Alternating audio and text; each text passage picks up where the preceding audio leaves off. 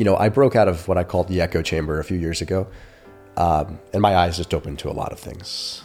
So if you and I were both at 1 calorie above our maintenance, we were both in surplus, and you ate a bunch of monounsaturated fats and I ate a bunch of saturated fat, arguably the research suggests that I am going to reduce my insulin sensitivity more than you.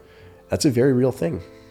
And I think that the low carb community should take a lesson from that, because unfortunately we have this such a dogmatic view that we're not willing to look at that. I don't want my kids to grow up and be like, oh, my dad was the one-sided guy. Like, I need to look at the bigger picture. I've got the resources now. I've got the team. Like, it would be irresponsible for me not to. I really, truly, sincerely want them to look at the internet and say wow, no, my dad was pretty even keeled and he was cool. Welcome back to another episode of The Proof. I'm Simon Hill, your show host. Today's guest is Thomas DeLauer.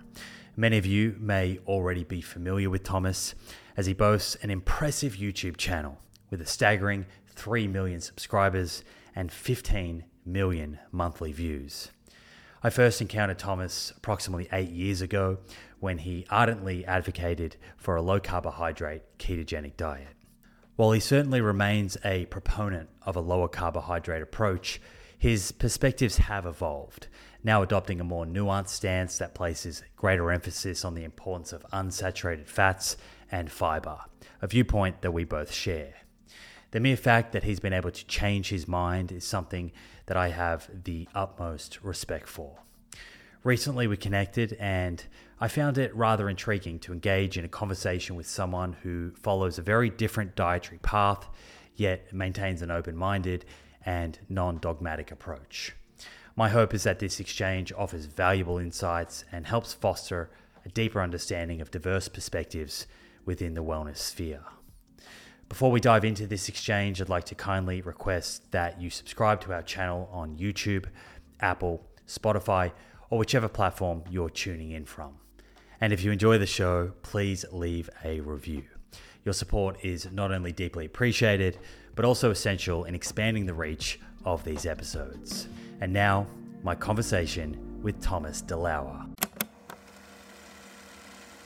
One of the best ways to track our health is to regularly get blood work done, so we can take a peek under the hood and get a feel for the state of our cardiometabolic and hormonal health. You can do this with your local doctor, or you can use a service like Inside Tracker. The nice thing about Inside Tracker is they make the process super convenient. You can organize their phlebotomist, a person who draws blood, to come to your house or office to do the blood draw. A few days later, your results show up in the Inside Tracker app, and they provide lifestyle recommendations based on whether a particular test is suboptimal, normal, or optimal. I've checked Inside Tracker's lifestyle recommendations, specifically the exercise and nutrition ones, and I can confidently say they are evidence-based and in line with the information shared in both my book and on this show. They even added ApoB to their ultimate plan, based on recommendation from myself and others. It's also nice to have all of your lab results readily accessible in one mobile app, making it easy to pull up past results and see trends and patterns over time. Get 20% off the entire Inside Tracker store. To get started, go to insidetracker.com/Simon for this exclusive offer. That's insidetracker.com/Simon.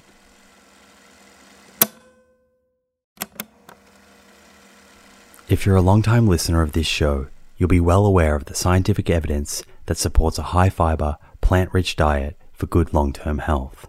And while I certainly believe in a food-first approach, there is a role for supplements to help optimize the intake of specific nutrients and address any nutritional gaps. Enter Emil. Emil is a plant-based wellness company with a series of products to help you optimize your plant-based diet. Two of my favorite products being the Essential 8 multivitamin and the Optimal Omega Plus. The Essential 8 contains 8 key nutrients that plant-based eaters often fall short in.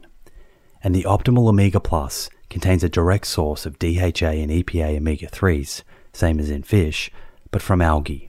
In fact, taking Optimal Omega Plus daily, which contains 750 milligrams of EPA and DHA, is equivalent to eating 2 to 3 pieces of fatty fish per week, in line with the nutrition recommendations globally. To get your Essential 8 and Optimal Omega Plus, head to theproof.com/friends and follow the link, which will get you an extra 10% off your first order. That's theproof.com/friends. Great to be doing this. Likewise, man. Here in Santa Monica. It feels like this one's a long time coming. I say that because I've been familiar with your content for a long time, although we hadn't actually sort of connected until recently. But this morning I did a workout at Gold's gym, and I just felt really excited to sit down with you. And I was kind of like asking myself, where is that excitement coming from? And I think the root of it is that if you think about the nutrition sort of landscape today, to me, it feels like there's little walls between diet tribes. And, I can put my hand up. I think we've all probably contributed at some stage to the erection of those walls. But I think it's really healthy to be able to sit down with people that have different philosophies and different diets and be able to chat in a sort of healthy manner and stress test some of our ideas and be open to hearing different perspectives.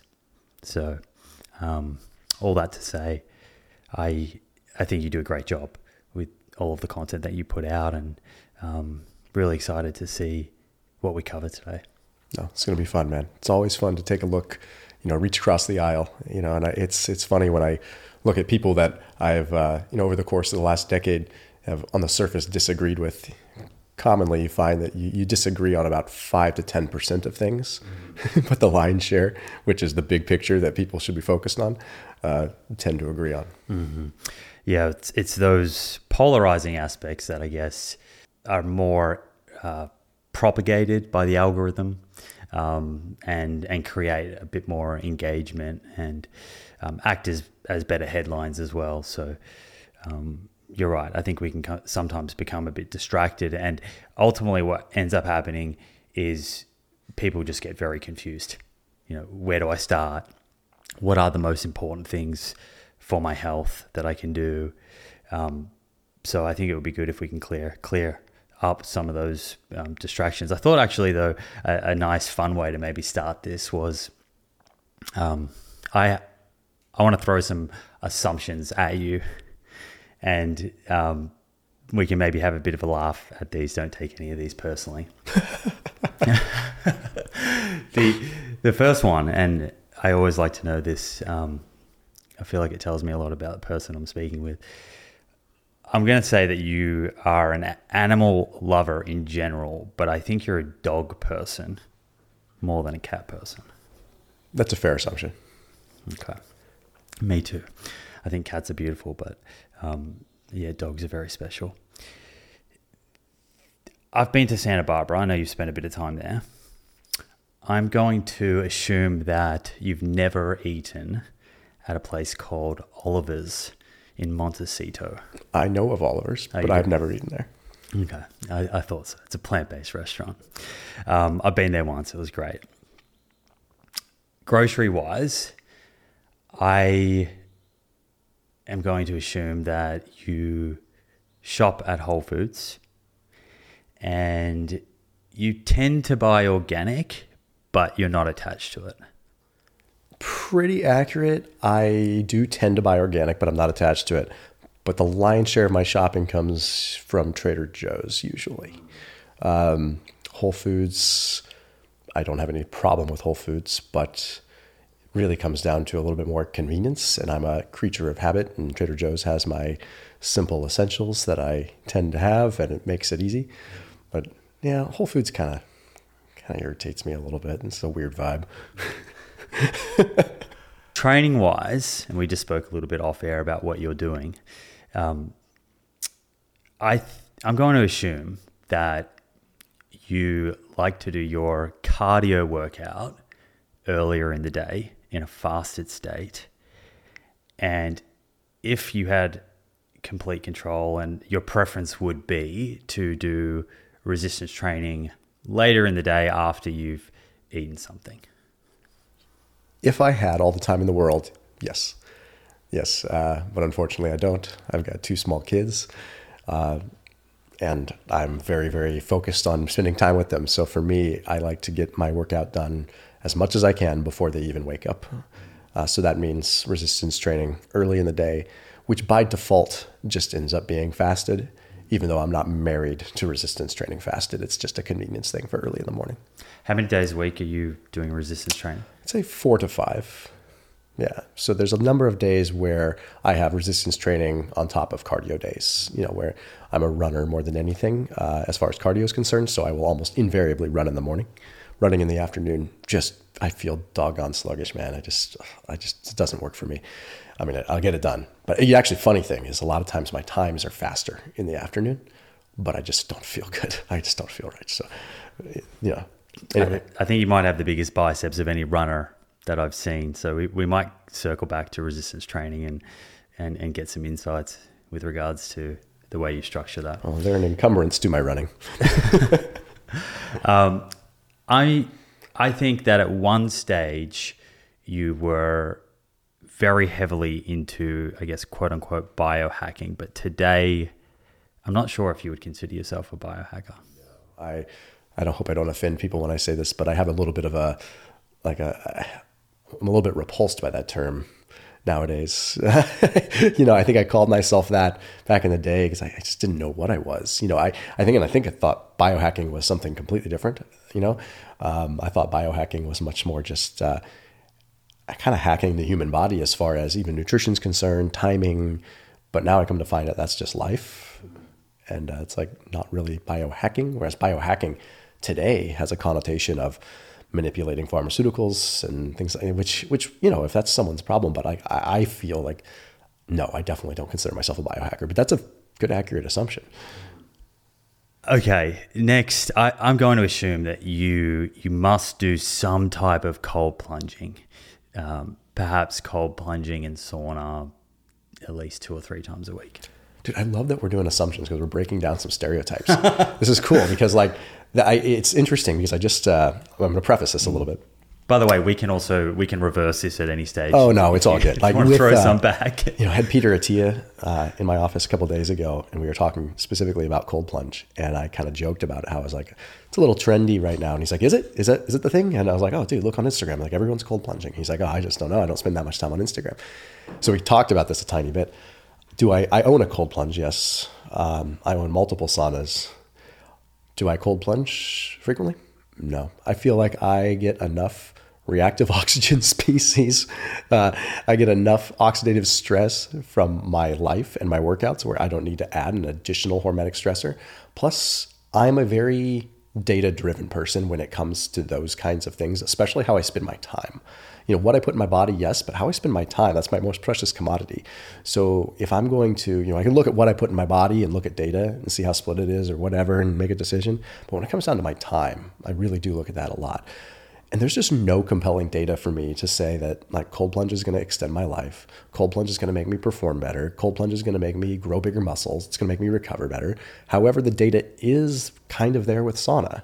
The longevity data with sauna is pretty strong compared to cold plunge, where it just kind of doesn't exist. And Peter Attia and I were talking about this specifically when he went over to Sweden and was looking at this when he was filming the Limitless stuff. And he said the same thing. He said, like, yeah, we see data with sauna, but cold plunge, however, I do like how it makes me feel. I do like jumping in freezing cold water. It makes me feel like alive. I definitely get an adrenaline rush of some kind, but I also get a serious adrenaline dump like 2 hours later where I feel like I need to take a nap. I'm lean, so maybe really cold water affects me more. Have you looked at any of the research? And I know it's very preliminary, looking at cold plunging and brown fat metabolism. Yeah, it's kind of wild. I mean, you're not in there long enough to really elicit a powerful brown fat, activation or beiging of white fat to brown fat. Where the potential evidence lies, and you've probably seen this, is during the warm-up period afterwards. You get out and you let yourself go through that period of being really finish cold. in the cold. Yeah. So that seems to be where it's strong. However, I don't know. Like you see people will say you should go into a sauna and then go into a cold plunge. Like that's supposed to be the, quote unquote order for that reason, because you get out of the cold plunge and you're supposed to have this warming up period where you have this, it's not so much the activation, it's the beiging, right? With brown fat, we have the two sides of the equation. We have the activation, which is the activation of what's already existing in your body, or you have the browning or the beiging, where you're converting fat, white fat into brown fat. When you are lean and you are healthy, you don't need to convert a lot. You need to activate more. So you're not like, you're healthy, I'm healthy, we both work out a lot. We're going to be like pissing up a rope to try to like squeeze a little bit more brown fat conversion, if that makes sense. We're better off being like, how do we activate what we've got? Which, in my opinion, it's better to just turn the thermostat down to 65 degrees and just sit in a relatively cold room throughout the day. So I kind of got destroyed on Instagram one time when I said that I was in Tahoe. I have a place in Tahoe and it was really cold. It was like 12 degrees outside. And my cold plunge was frozen over and it was like really damn cold. And I hopped in the cold plunge and then immediately went into my sauna. And people just destroyed me. You're doing it wrong. That's the wrong order. And it was at that moment where I'm like, oh, I triggered something. All right, people are really tribal about this whole thing. So I was like, why? Like, tell me why. I'm like, oh, you're killing the brown fat, activation. I'm like, first of all, like, with all due respect, I don't want to sound like a conceited jerk or anything, but I'm like, at the time, 5-6% body fat. I was like, if I didn't hop in that sauna right afterwards, it would be utterly miserable. Like it takes me a long time to warm back up. And they're like, well, you're killing the brown fat activation by jumping in the sauna right afterwards. So, well, on the contrary, up in Tahoe, about 12 people die per year from cold shock jumping into the cold water from the ambient temperature. And my point in saying that is like, if you're in really, really cold water and you go from hot to ice cold, if you have a heart condition, you put yourself at serious risk, right? Much more so than if you did the opposite. Yeah, there's certainly some contraindications. I think a lot of the research, both on ice and on sauna, admittedly, is observational.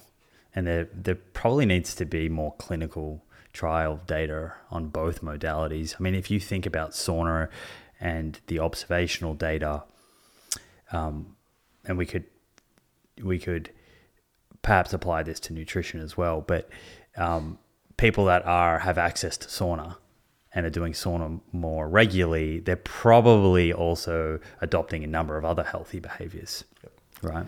Yep, and depending on the area that they live in, their socioeconomic status. Right, exactly. You can afford a sauna, you can probably afford to eat better food. Mm-hmm.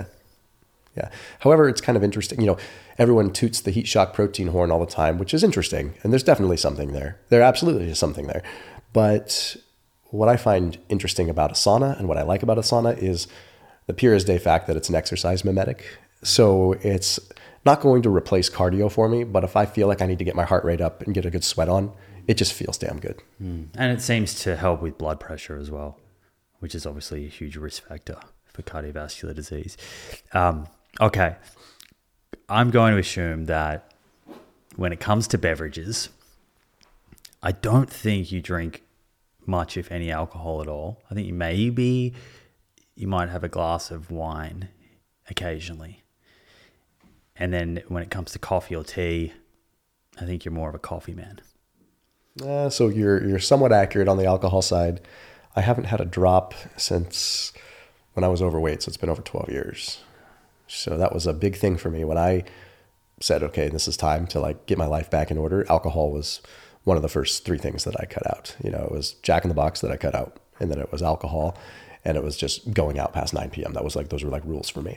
And so dude, I mean, who knows? I did so many things at once, it was impossible to isolate the variable. But what's Jack in the Box for any Australian listeners? So Jack in the Box is a bottom of the barrel fast food joint here in the States. And it was a lifelong indulgence of mine that was to get these their tacos, Jack in the Box tacos. but they're barely even a taco. Like they're so riddled with grease that the shell becomes translucent, and whatever product is inside, they call it beef, but it's not. I don't know what it is. It's who knows what the heck it is. There's probably about 250 calories in one little taco, and you buy them for 2 tacos for 99 cents. That was a big thing. Was it just the taste, or have you kind of examined that behavior retrospectively and thought about what was the driving force? Oh, we could get into that for sure. I'm not sure if you saw my interview with Chris Williamson, but I went deep into my OCD childhood, my mother's mental illness, and a lot of that. And I think I had a number of coping mechanisms. So yes, the taste for sure, but there was the only way that I really got my mother's love as a child was if I was running, because she was a runner. And so I ran my first marathon when I was 11 years old, and ran my first 10K when I was 6. And it was not like I was pressured into it, but it was just like I had to do what mom was doing. And it was always a celebratory thing, like after long runs, to get Jack in the Box. And that stuck with me through high school. Like when I was running cross country, after cross country practice, I'd go get Jack in the Box tacos. And then when I was in my 20s and I was very overweight, it was just, times 12. So a lot more Jack in the Box tacos without the running. So they did taste good, but there was also just a comfort there. Yeah, I want to circle back to that when we talk about weight loss and weight regain, and maybe some of the different factors that could be affecting someone who's trying to lose weight or trying to reduce their hunger or desire for these very seductive foods in this food environment that we find ourselves in. Coffee? I'm a tea guy, green tea. Green tea? Yeah. Okay. So I'm not opposed to coffee. I was thinking coffee and maybe dunking some butter in that. Yeah, see, this is the stereotypes, man. So funny. It's great. I mean, I definitely went through my bulletproof coffee type phase, but I've never, ever been a big butter guy. It was always MCT oil in it for me. Interesting. I just never could wrap I guess like even as like a low carb guy, I never could wrap my head around like the benefits of extremely long chain fats in the morning outside of satiety. And like, I just didn't like, for me, the benefits of quote unquote butter coffee or bulletproof coffee was the brain effect. And there's solid literature on MCTs in the brain. And it just didn't make sense. I was like, why would I F this up by like, cryomicrons being occupied with, a butter that I'm melting, which is completely different from eating butter at a room temperature form, because the way the cryomicrons get saturated, it just never made sense to me. And I didn't blindly do it. So I didn't start doing a bulletproof coffee type modality until I was at least decently versed in biochem. So when I first started losing weight, it was just black coffee, because that's just what I did anyway.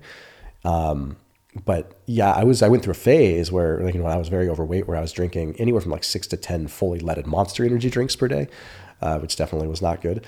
But no, I'm a huge green tea guy, and I cut caffeine out after about 11, just because it definitely affects my sleep, even with tea. So coffee, MCT, no more? Or you still No more. And if I do have coffee, I'll have decaf. It feels different. I mean, maybe it's the theanine in green tea. Maybe it's psychosomatic because I'm getting some antioxidants, but I'm just a big tea guy. Do you like matcha? Love matcha. Yeah. Yeah. I mean, that's potent though. So. Yeah. Okay, let's unpack this. So I think you said 12 years ago is when you lost a lot of weight.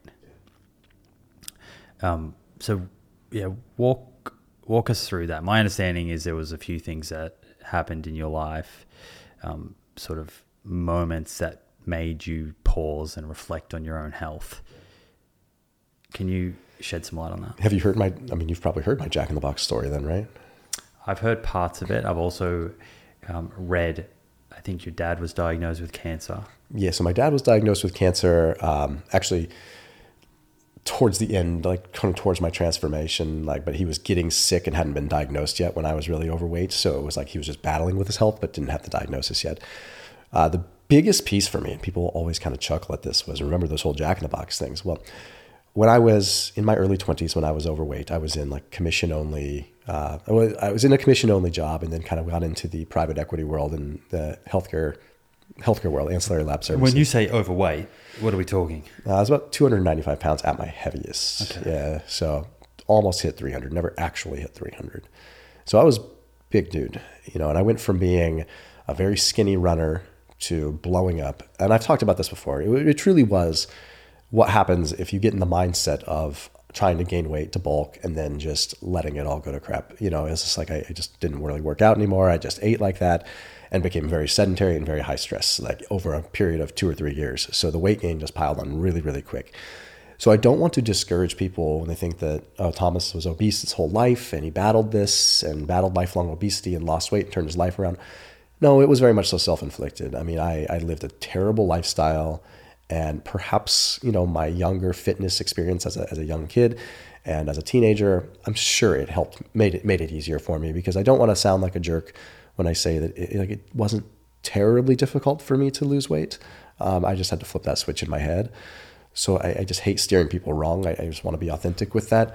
However, there were things that didn't work for me. I tried doing like the 6 meal a day type thing. It just didn't work because, I could say, oh, because insulin. No, I mean, I think 7 years ago, Thomas probably would have said that. But now I think I realize that like the more opportunities I had to overeat, the more that I would. So for me, like fasting worked well for me at that point in time, because it was just an on-off switch. Like it was just like, okay, to stay away from food. That's how my brain was wired. But anyway, Jack in the Box. So I'm, at that time, I would have meetings on the other side of town, and I would, during that time, go to Jack in the Box after meetings, because I was on another side of the city where I wouldn't really get recognized as much in my mind. Stupid. So I would go to Jack in the Box. So I rolled through Jack in the Box. I got my tacos and I pulled into a space right outside the drive-thru, and I'm sitting there eating, and I'm just like listening to music in my car. And then this green 4Runner drives by, and it's a friend of mine, but not a close friend, just an acquaintance. And when you say you didn't want to be recognized, I just didn't want to be seen. So even at close to 300 pounds, I did not want to be the fast food drive-thru guy. Okay. Like I just knew that it was bad. I knew that. Like I knew what I was doing. Like it was a completely like shame, guilt, terrible spot where I was just like really was depressed sitting in my car eating, And were you in the public eye then, or you were more concerned about friends and family, colleagues? Yeah, totally. And just, I've always been a people pleaser to my detriment. I mean, I'm getting better at it now through years of therapy and understanding that, I just need to be my true authentic self, but always a people pleaser. So cared a lot what people would think. And I had a level of body dysmorphia where I didn't really like think about how unhealthy I was. I was clinically diabetic at that time. I was, my fasting glucose was 144. So, I mean, it was definitely like I had calls to action, but I didn't care. And I've been with my wife since high school, so I was with her at this time. Anyway, so I'm eating my tacos, and this guy drives by, and it's a friend, but not a close friend. And he waves to me so nonchalantly, like, hey, like, Tom, what's up? Like, this is what he would expect me to do. And it was that moment when I'm like, wait a minute, like, what the hell? Like, this dude, he didn't throw his arms up going like, oh my God, Thomas is eating Jack in the Box. He's looking at me saying, yeah, that's what I would expect that guy to do. It was just that moment where I'm like, this is the lens that people see me in. And it just clicked, man. And like, I went to Jack in the Box like one more time after that. I mean, I've been since to get like an iced tea and stuff like that. Don't get me wrong. But like I went to Jack in the Box, got tacos like one more time after that. And it was like 2 weeks later. And it was just like, no, like this didn't even feel right. So that flipped a switch in my head. And we kind of joke that I was a little bit driven by shame. Like it was like the shame just kind of got me, where I'm just like, damn, like that's what people see me as. And that ability to be quote unquote shamed into things has been a little bit of a recurring theme in my life, to where I think I'm a hopelessly humble person sometimes, to where like I really do try to like, if people give me constructive criticism, I do want to take it. I don't want to just be a jerk. And like that was like, that in a weird way was like this criticism where I'm like, this is how he sees me. Like, this is not what I want to see myself as. I didn't immediately say I want to get ripped. I'm just like, no, I can't be the Jack in the Box guy. I got to get my diabetes under control. I got to get this has got to change. There's some similarities there with, I mean, would you describe it as an addiction? Have you ever been asked that before? Oh yeah. Cause I was also at the time very much so addicted to benzodiazepines. So Right. I was popping Xanax like mad. So, I mean, It was like, I think addictions are a recurring theme in my life as well. Yeah, but I'm thinking that kind of shame that you were feeling is probably not too dissimilar to someone who has a porn addiction or who has a gambling addiction, and is kind of hoping that other people around them don't see that. Yes. Keeping it to themselves, but still feeling and experiencing that shame. So there's that tension between the indulgence and the shame. Yeah. So for you, it seems like the shame sort of won out to some degree. Yeah, it was a constant tug of war, but it won at that point. Mm-hmm. Right. So how does that play out? What are the steps that you took? The steps towards changing certain behaviors in your life so that you didn't end up back at Jack in the Box? Yeah. I mean, so the first one was drawing that clear line in the sand with fast food. Like that was just a very big thing. It was a recurring theme in my life with the fast food. So I just cut that out. That was like step one, right? Is that something that you just told yourself, or you had to communicate to your partner, friends, and like you had to have some accountability? It was self-talk. I mean, I knew that was terrible behavior. There was no again, I wasn't fooling anybody. I wasn't even fooling myself. I knew every time I'd go through a drive-through, that's not good behavior. Like, it doesn't matter whether you're vegan, keto, paleo, whatever. Like, I think most people agree that fast food is not good. And it was, pretty obvious. So that was the first real step for me. I did try, Tupperwaring my food and things like that, like a bodybuilder. And that just didn't work for me. It was just too time intensive. So at the time, just given the world that I was in, there was a few people that I worked with that had some success with intermittent fasting. And they told me, hey, this might really work well for your kind of mentality. You're a really on-off, like hard charging guy. And yeah, I did try it. And at the time I was doing much more of like a daily intermittent fasting thing where I just was basically skipping breakfast, but it worked so well for me over that first 6 months because I lost like 50 pounds in that first 4 or 5 months. It was pretty impressive. And that was the main change that you made? That was at that time. And that was the first stage, it was just eliminating breakfast. So, I mean, flash forward to, how I did things back in like maybe 2016, 17. Yes. Was I a little overzealous on promoting fasting? Yeah, I probably was. But man, it was the only friggin' thing that worked for me at the time. Like, it was just like, this changed my life really quick, and it was very, very fast. And then after that, I kind of got a little bit more nuanced with how I wanted to fast. I was like, I again was smart enough to realize that if I'm doing this every day, my body's going to adjust to it. So without really having keen biochemistry knowledge in that world, granted, what I was doing for work, I was in biomedical sales. So I understood how to articulate biochemistry mainly to physicians and had a lot of like formal training in that world, although I don't have a degree in that field. So I understood how to explain it. And I think that's why I do an okay job at what I do now, is because I know how to sell the idea of it. I'm good at that. So with that, there were people that I respected in that community, and some were physicians, some were not.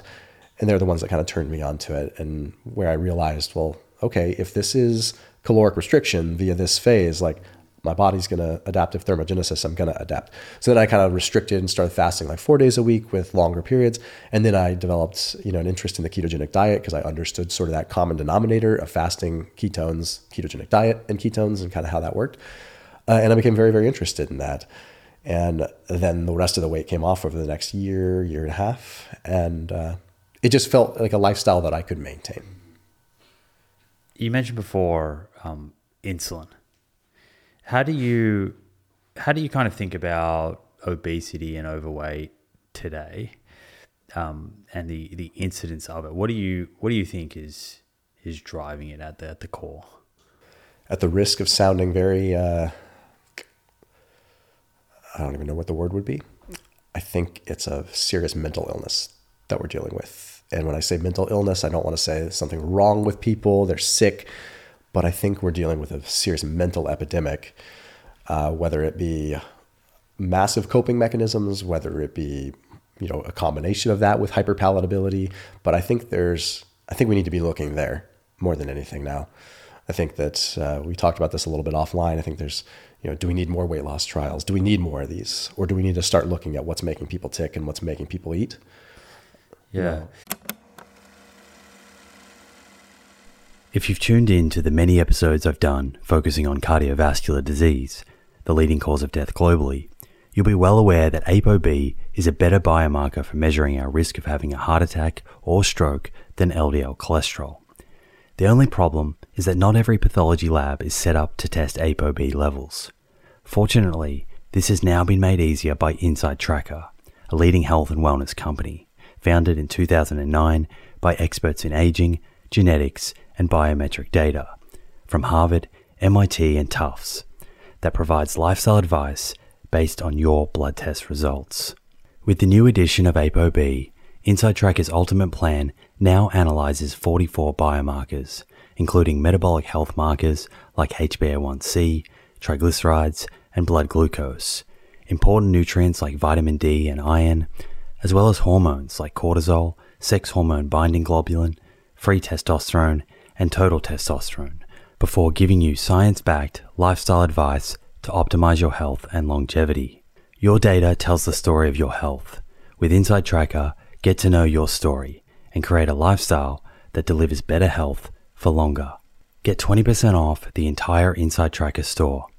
To get started and redeem this offer, go to insidetracker.com/Simon. That's insidetracker.com/Simon.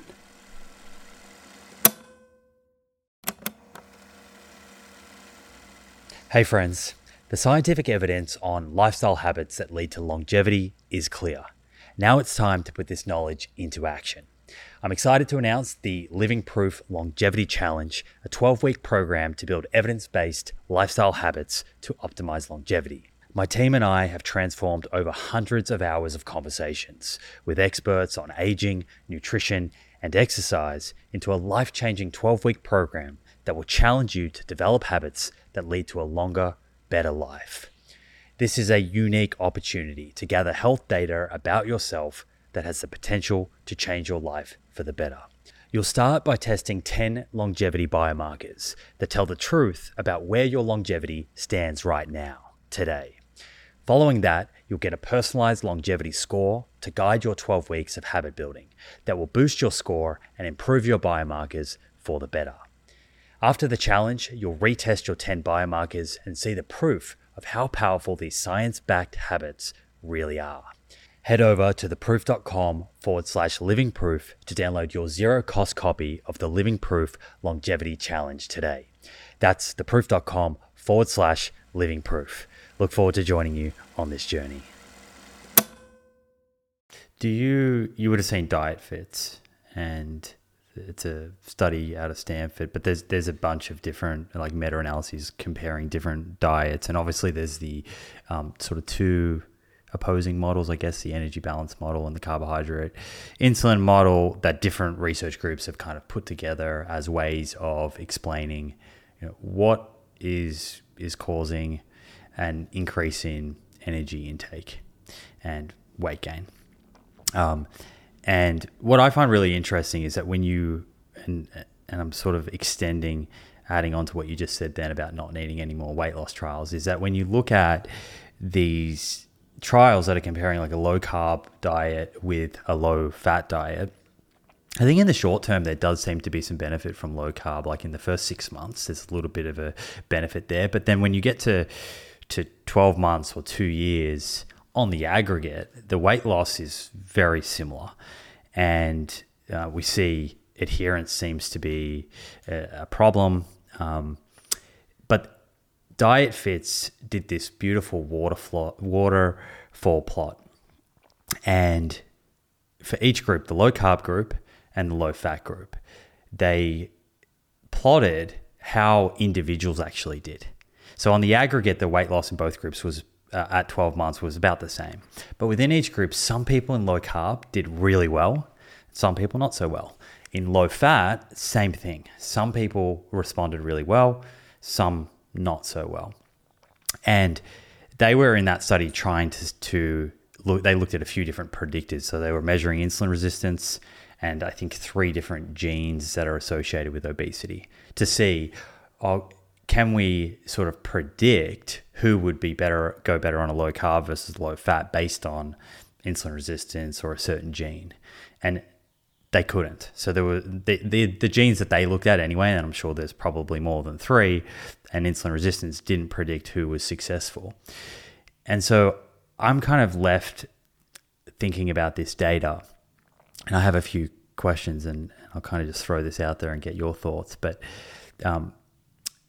the people that were successful, say on low carb, I wonder if they are just people that have certain behaviors and they would have also been successful on low fat, and vice versa, the people that did poorly on low carb because of certain emotional or behavioral, social elements, or perhaps genes that they weren't looking at, would have done poorly on both. I guess a couple of questions here that I have. One is, do we need to just all accept that an individual may do better on a particular macronutrient ratio? Some may do better on high carb, some may do better on low carb. And secondly, what do you think may help explain? Yeah, I have some theories. For example, I tend to thrive very well on a low carbohydrate diet, with a caveat that I really thrived well on a relatively low carb diet when my fats were also low, independent of calories. So I would have, I shouldn't say independent, but even if my calories were, eucaloric between. That's anecdotal, but I do respond very well to low fat. But from a lifestyle perspective, I adhere better to low carb. So it's quite interesting, a little bit of a conundrum there. Now, I do feel that personally, as a long distance runner growing up, with lots of running under my belt, by the time I was 13, I'd run multiple marathons and well over 20 half marathons. So I can't help but wonder if epigenetically I conditioned my body to be very, very good at oxidizing fats. And that is a purely theory, but I've ran it through multiple people that are respected, and they say, that's a very valid theory, especially like at a young age when epigenetically you can make a lot of changes. Am I an outlier where I just really thrived with it? And it would explain multiple things. It would explain why when carbohydrates were reduced, I would lose weight, and it would explain why when fats would reduce dietarily, it would kind of shift to my body oxidizing my onboard fats a little bit easier because it just knows how to use them better. And I've talked about this in content, and sometimes it discourages people because they're like, oh, well, shoot, well, you're just an outlier. Well, no, it doesn't mean that it's not going to work for you. And it doesn't mean for sure that I'm an outlier. It's just a theory. But I do think that you're correct. I think that being able to adhere is probably the most important thing. And I think that when we look at the interesting data that we're seeing now on the region of the brain that fats tend to light up and activate, we're talking more, a little more hippocampal. We're talking a little more things that are associated with sensation. And then with sugar, carbohydrates, you're a different region of the brain that's a little more associated with taste and a little more dopamine hit. So does our history dictate what is more appealing to us and or addictive, right? So it's like we have our history, like how our brain is really operating. We have pure just fundamentals of just how we're wired that we can't change perhaps. That makes it where maybe you are going to get addicted to fats easier and I'm going to get addicted to carbs easier. That's data we just don't know. And rather than maybe focusing on just constant weight loss trials, maybe we should be focusing on how our brains are impacted by various macronutrients. But again, it's difficult. You can't just take a large cohort of people and like, how do you divide those cohorts up to really get to the bottom of it? Yeah. And when I think of the two models, there was a paper written recently on the energy balance model and the carbohydrate insulin model. And this goes back to what you said at the start around often you can focus on the disagreement, but there's actually some agreement, irrespective of the kind of direction of causality. So carbohydrate insulin model sort of suggests that fat storage occurs first, and then that drives increased energy intake. Energy balance is that increased energy intake drives fat storage. Irrespective of the models, both sets of researchers point to these high glycemic, ultra processed foods as being the primary problem with the diets. And you combine that and you've got two regions of the brain that are getting activated, right? I can't help but look from an evolutionary perspective. Like if you had, how many foods in nature have high amounts of carbohydrate and fat together? Just not a lot of them. I mean, you can find them, but they're not like insanely high amounts. So you're not going to there's not a whole lot of ultra fatty fruits. There's not a whole lot of, it's just a very difficult situation. So are we designed to be taking in high concentrated, not moderate amounts, but high concentrated amounts of carbohydrates and fat at the same time? Like, is that sort of is our operating system not really welcoming of that? That's a great point. That's often lost, is that you can think of these ultra processed foods as purely high carb, but they're very often a high carb and high fat. Oh, almost always. Yeah. That gets me thinking, did you see Kevin Hall's study where he looked at an unprocessed diet versus an ultra-processed diet? Yes. I haven't dove into the details of it, but I've seen. Okay. Well, he did this neat study, and it was in a metabolic ward, so it's like quite highly controlled, crossover design.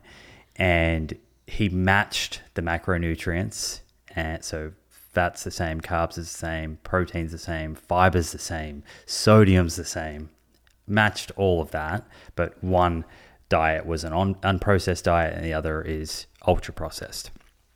And on average, when people are eating that ultra processed diet, despite leveling the playing field, because that doesn't really happen in real life, these ultra processed foods are much lower in protein, usually lower in fiber.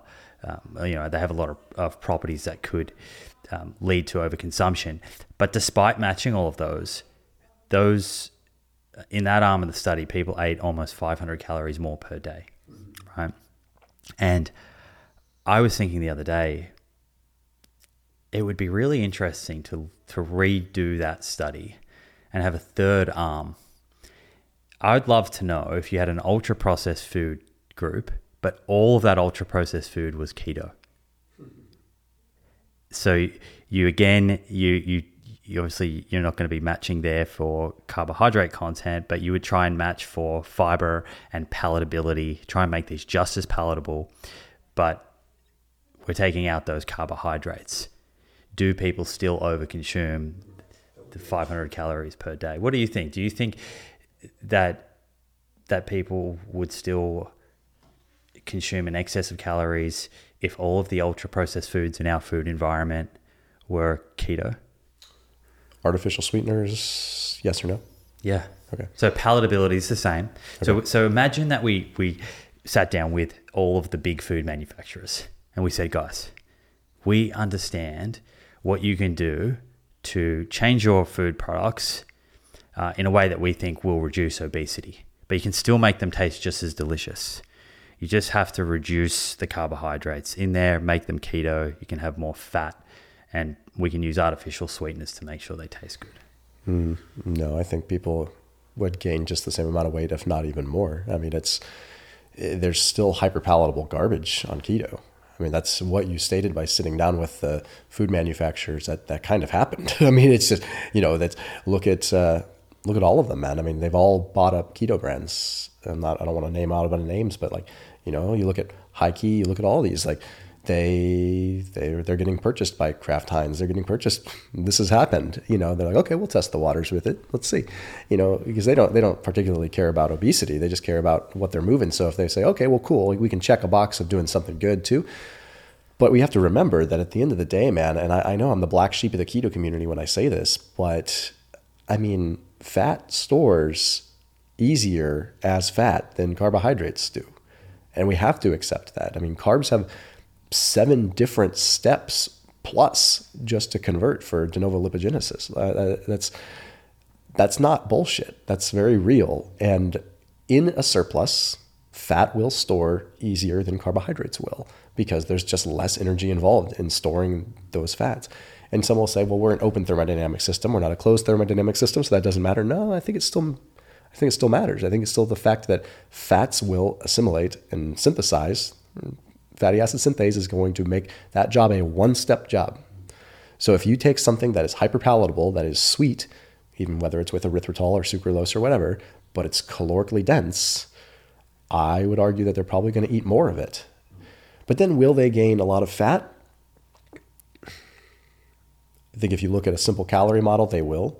But perhaps there's other pieces there that we don't know. I mean, there's pieces of metabolic dysfunction that we don't know. Like if you take someone that's this is purely theoretical, but they've got, let's say 75% of their mitochondria are operating at normal capacity and 25% are dysfunctional.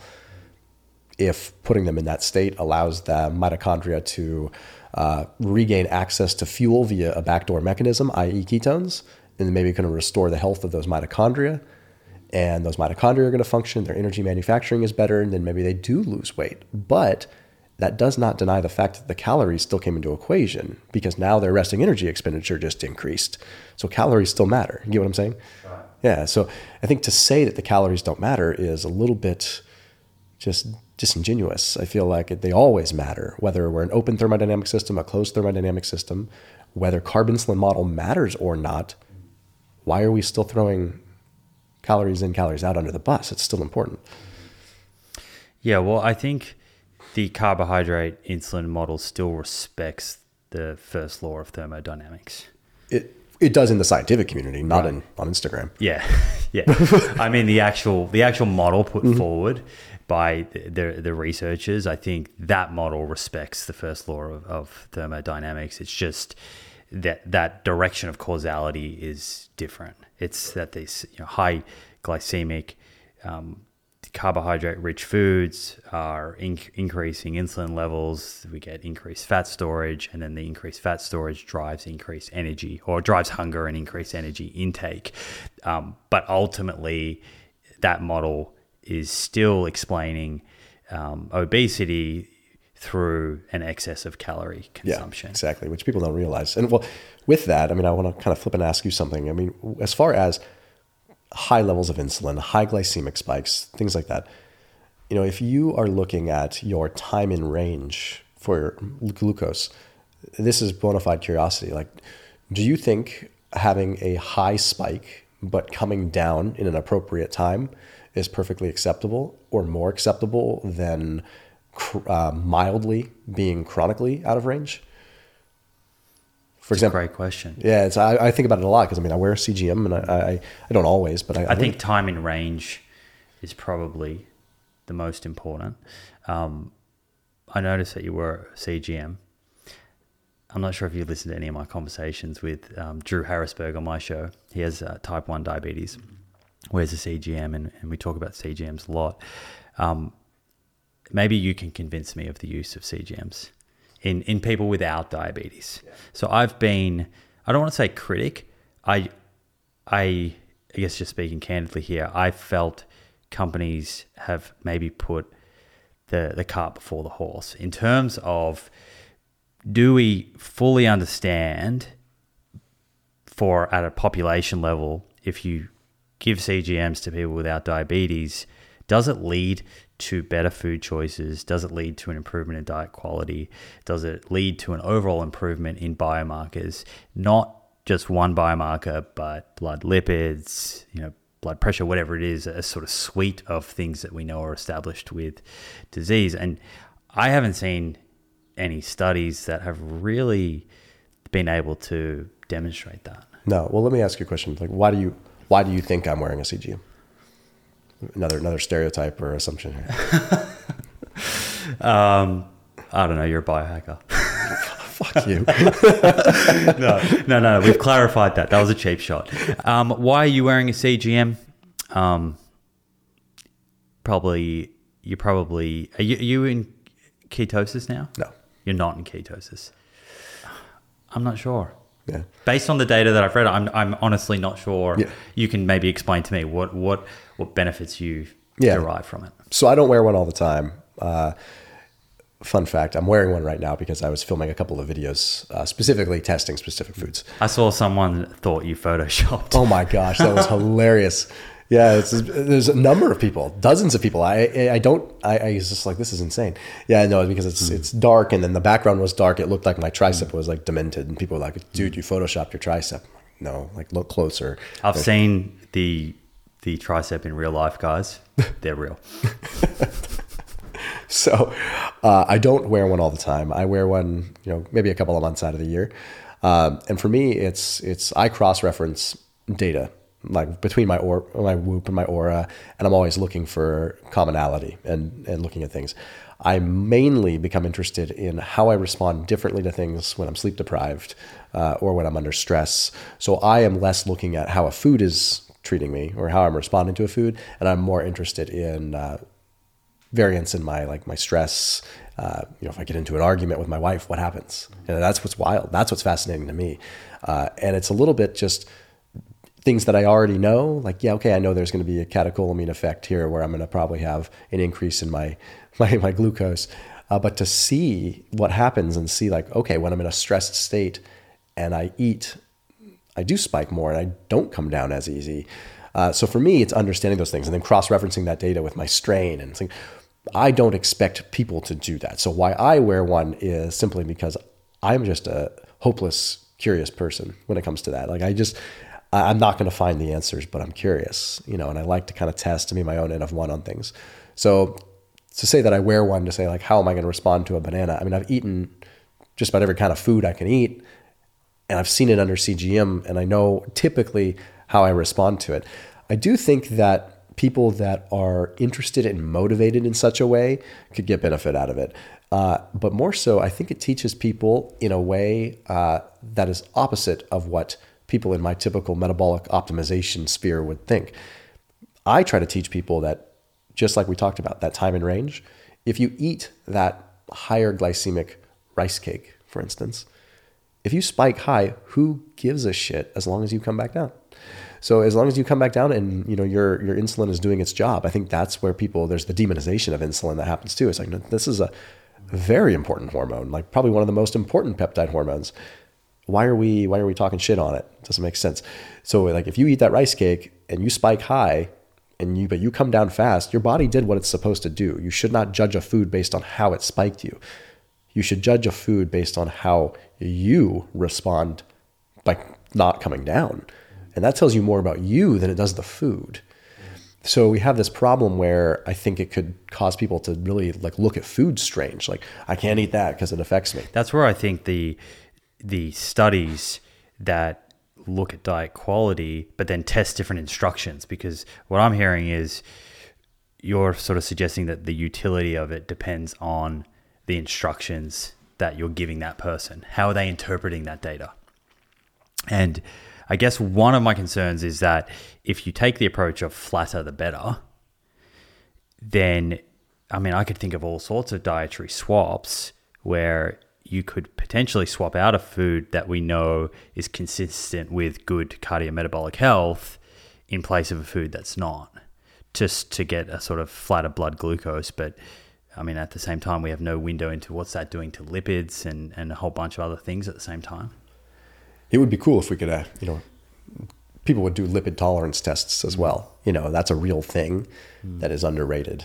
Yeah, I'd love to have the continuous blood glucose monitors also measuring blood lipids continuously. Dude, it's so important because, I mean, just a simple fact, it's like if I eat some almonds and then I eat some like honey roasted almonds, it's like you could say, okay, well, you attenuated that spike, but what's happening to lipids at that time?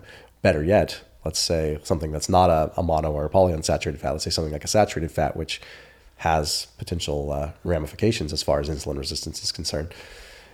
If I ate a stick of butter along with some sugar, you're telling me that, well, you attenuated that spike. So good job. Let's double click on that, because I think might be news to some people, particularly coming from someone who is in the low carb community. So what are you saying about saturated fat with respect to insulin resistance? Yeah, I mean, well, there's a number of different demonstrated pathways in which it seems to affect insulin resistance, whether it comes down to, toll-like receptor 4, TLR4, which essentially affects how we create insulin receptors, how we express insulin receptors. That doesn't mean you eat saturated fat and you automatically have an immune response. It means that, once again, when you're in a state of overnutrition, I think that's the operative word, when you're in a state of overnutrition, the saturated fat lever seems to be a bigger lever to pull as far as a negative effect. So if you and I were both at 1 calorie above our maintenance, we were both in surplus, and you ate a bunch of monounsaturated fats and I ate a bunch of saturated fat, arguably the research suggests that I am going to reduce my insulin sensitivity more than you. I mean, that's fairly strong data. And, there's a number of mechanistic trials and a number of our data and number of rodent model studies, but there's still a handful of even, human trials that have suggested that as well, where you look at, the triglyceride level as associated with saturated fats and how that impacts mainly the expression of insulin receptors. That's a very real thing. And I think that the low carb community should take a lesson from that, because unfortunately we have this, such a dogmatic view that we're not willing to look at that. Like, Yeah, I've always found that interesting. I mean, my I guess approach to macronutrients is, I think at the end of the day, choose the ratio that if you're trying to lose weight, choose whatever ratio it is that feels easiest for you to be in a calorie deficit. And if that's low carb, amazing. If that's helping you lose weight, if that's high carb, amazing. But I think no matter which direction you go, that then there should be a conversation around quality. So quality of the fat, what type of fat is it? And same on the carb side, what type of carbohydrates are you eating? Because we know that fat and carbohydrates are just umbrella terms. And on that saturated fat piece, I had Richard Johnson on my show. I'm not sure if you've come across his work. He's done a bunch of stuff on fructose, looking at refined sugars and liver fat. Yeah. And also I spoke to Alan Flanagan about this.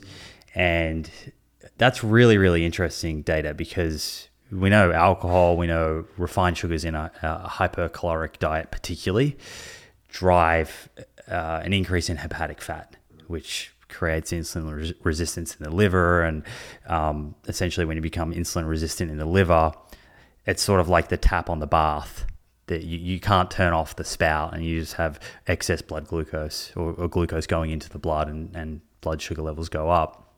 But there's a bunch of research also looking at how different types of fat affect hepatic fat, and different trials. And, you know, some of these are not the longest term trials, so they probably need to be further explored.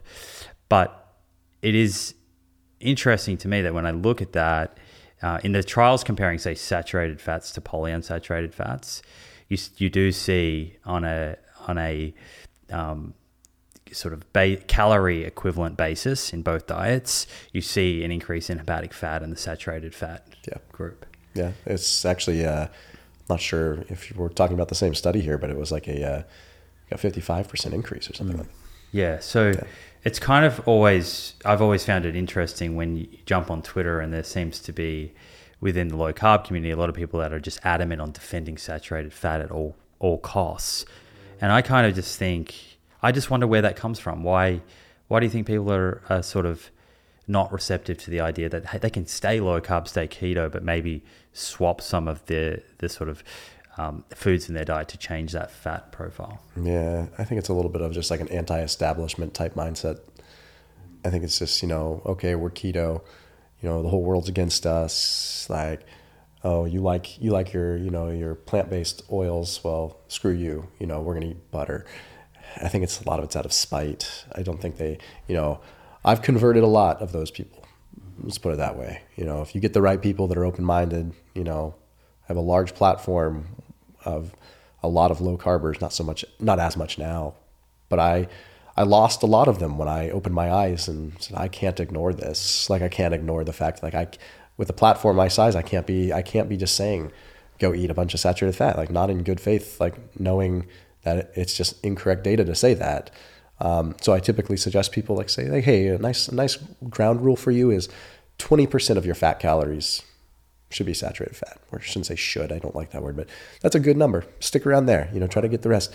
I also say, hey, like, from a calorie standpoint, it actually works quite well. If someone is eating meat and you have, let's say you have 2 ribeye steaks and they're the same weight, the chances of those 2 ribeye steaks having equal calories is hugely slim, because the marbling of fat, everything's going to be different. One ribeye steak might have 20 grams of fat. One might have 30, but on the surface, they look very similar.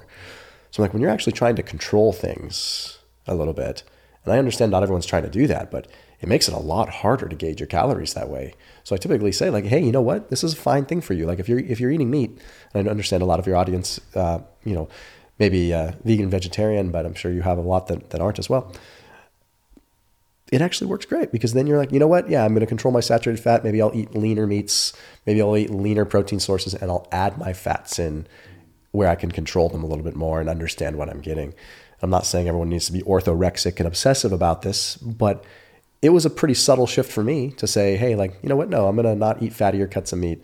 I'm going to reduce the butter. I'm going to lean into my macadamia nuts. I'm going to lean into my avocados. I'm going to lean into my nuts that I can eat. I get some digestive issues from a lot of nuts, but yeah.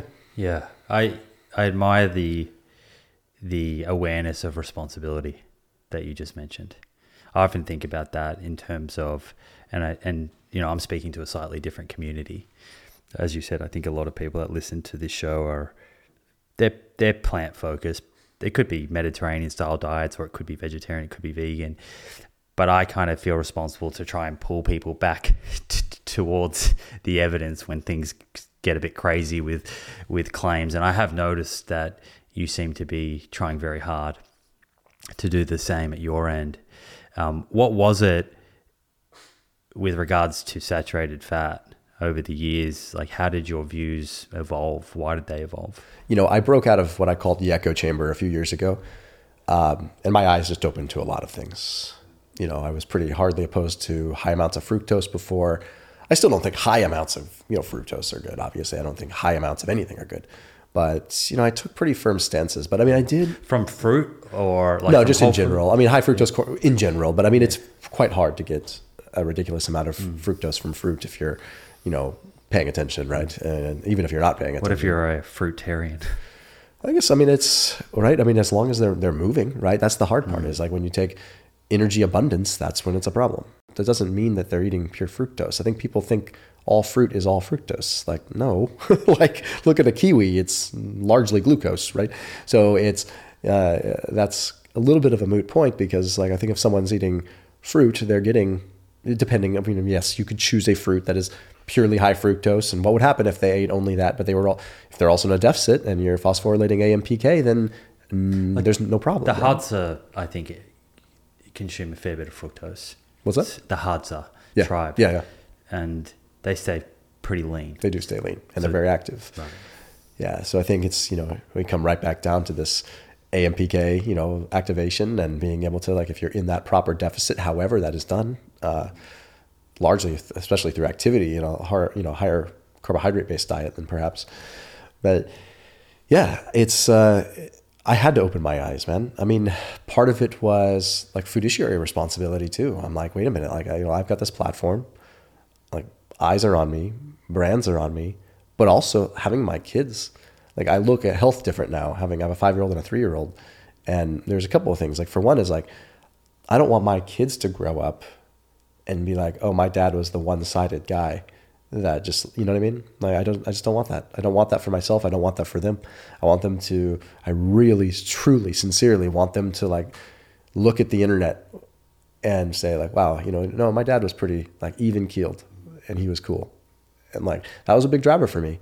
It really was. So, I wish I could say that it was like, I saw some compelling piece of evidence, but it was more so like, wait a minute, no, I'm doing this the wrong way. Like, I need to look at the bigger picture. I've got the resources now. I've got the team. Like, it would be irresponsible for me not to. Right. So do you keep an eye, of course you keep an eye on biomarkers related to insulin resistance, blood glucose control, that side of things. Do you keep an eye on blood lipids as well? Yes, for sure. Yeah. My cholesterol sits pretty low, around a total of 175. I do keep very close attention to that. VLDL is in very good shape. Granted, I eat largely a Mediterranean diet, even when I'm low carb. So So for people that are interested, you mentioned before the sort of 80-20 or 20% of fats being saturated type of very general rule. But from a food perspective, so what does that look like for you in terms of where you're getting your fats from? Yeah. So, my fats, I do eat, I don't eat a ton of meat, believe it or not. Yes, I'm not vegan, I'm not vegetarian, but a lot of my protein comes from cottage cheese, comes from yogurt, comes from eggs. I really do hover a lot of that. Closet vegetarian over here. Yeah.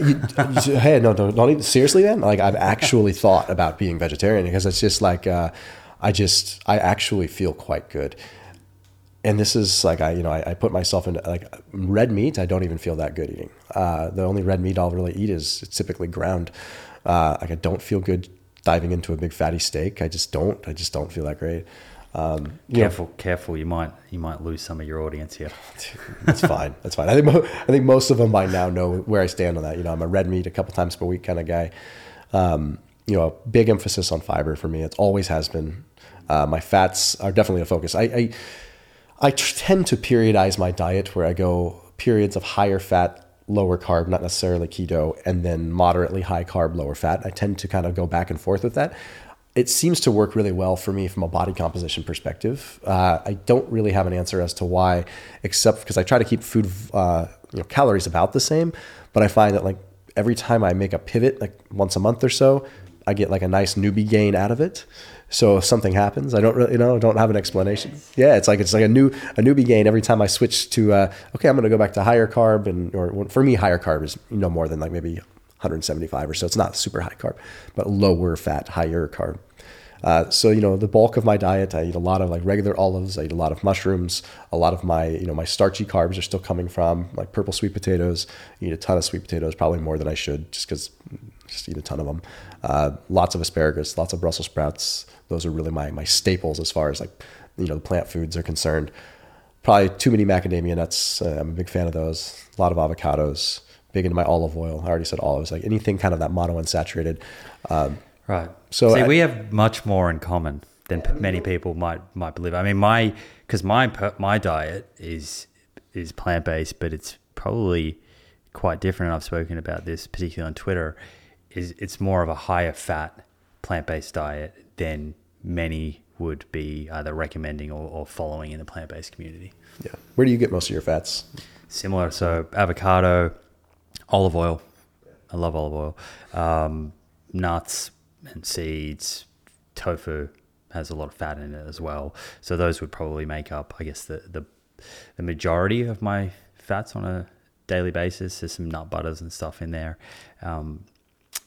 And yeah, I think my philosophy and approach on that, which is a little bit different to some in the plant-based community, is I think unsaturated fats are inherently beneficial. I don't think we need to fear fat and be trying to have a sort of low total fat diet. I think it could be helpful if someone is following a high carb diet and it is really focused on weight loss, particularly adding in olive oil. These very calorie dense foods can make weight loss a bit harder for some people. But I personally find I feel much better when I have a higher amount of total fat in my diet.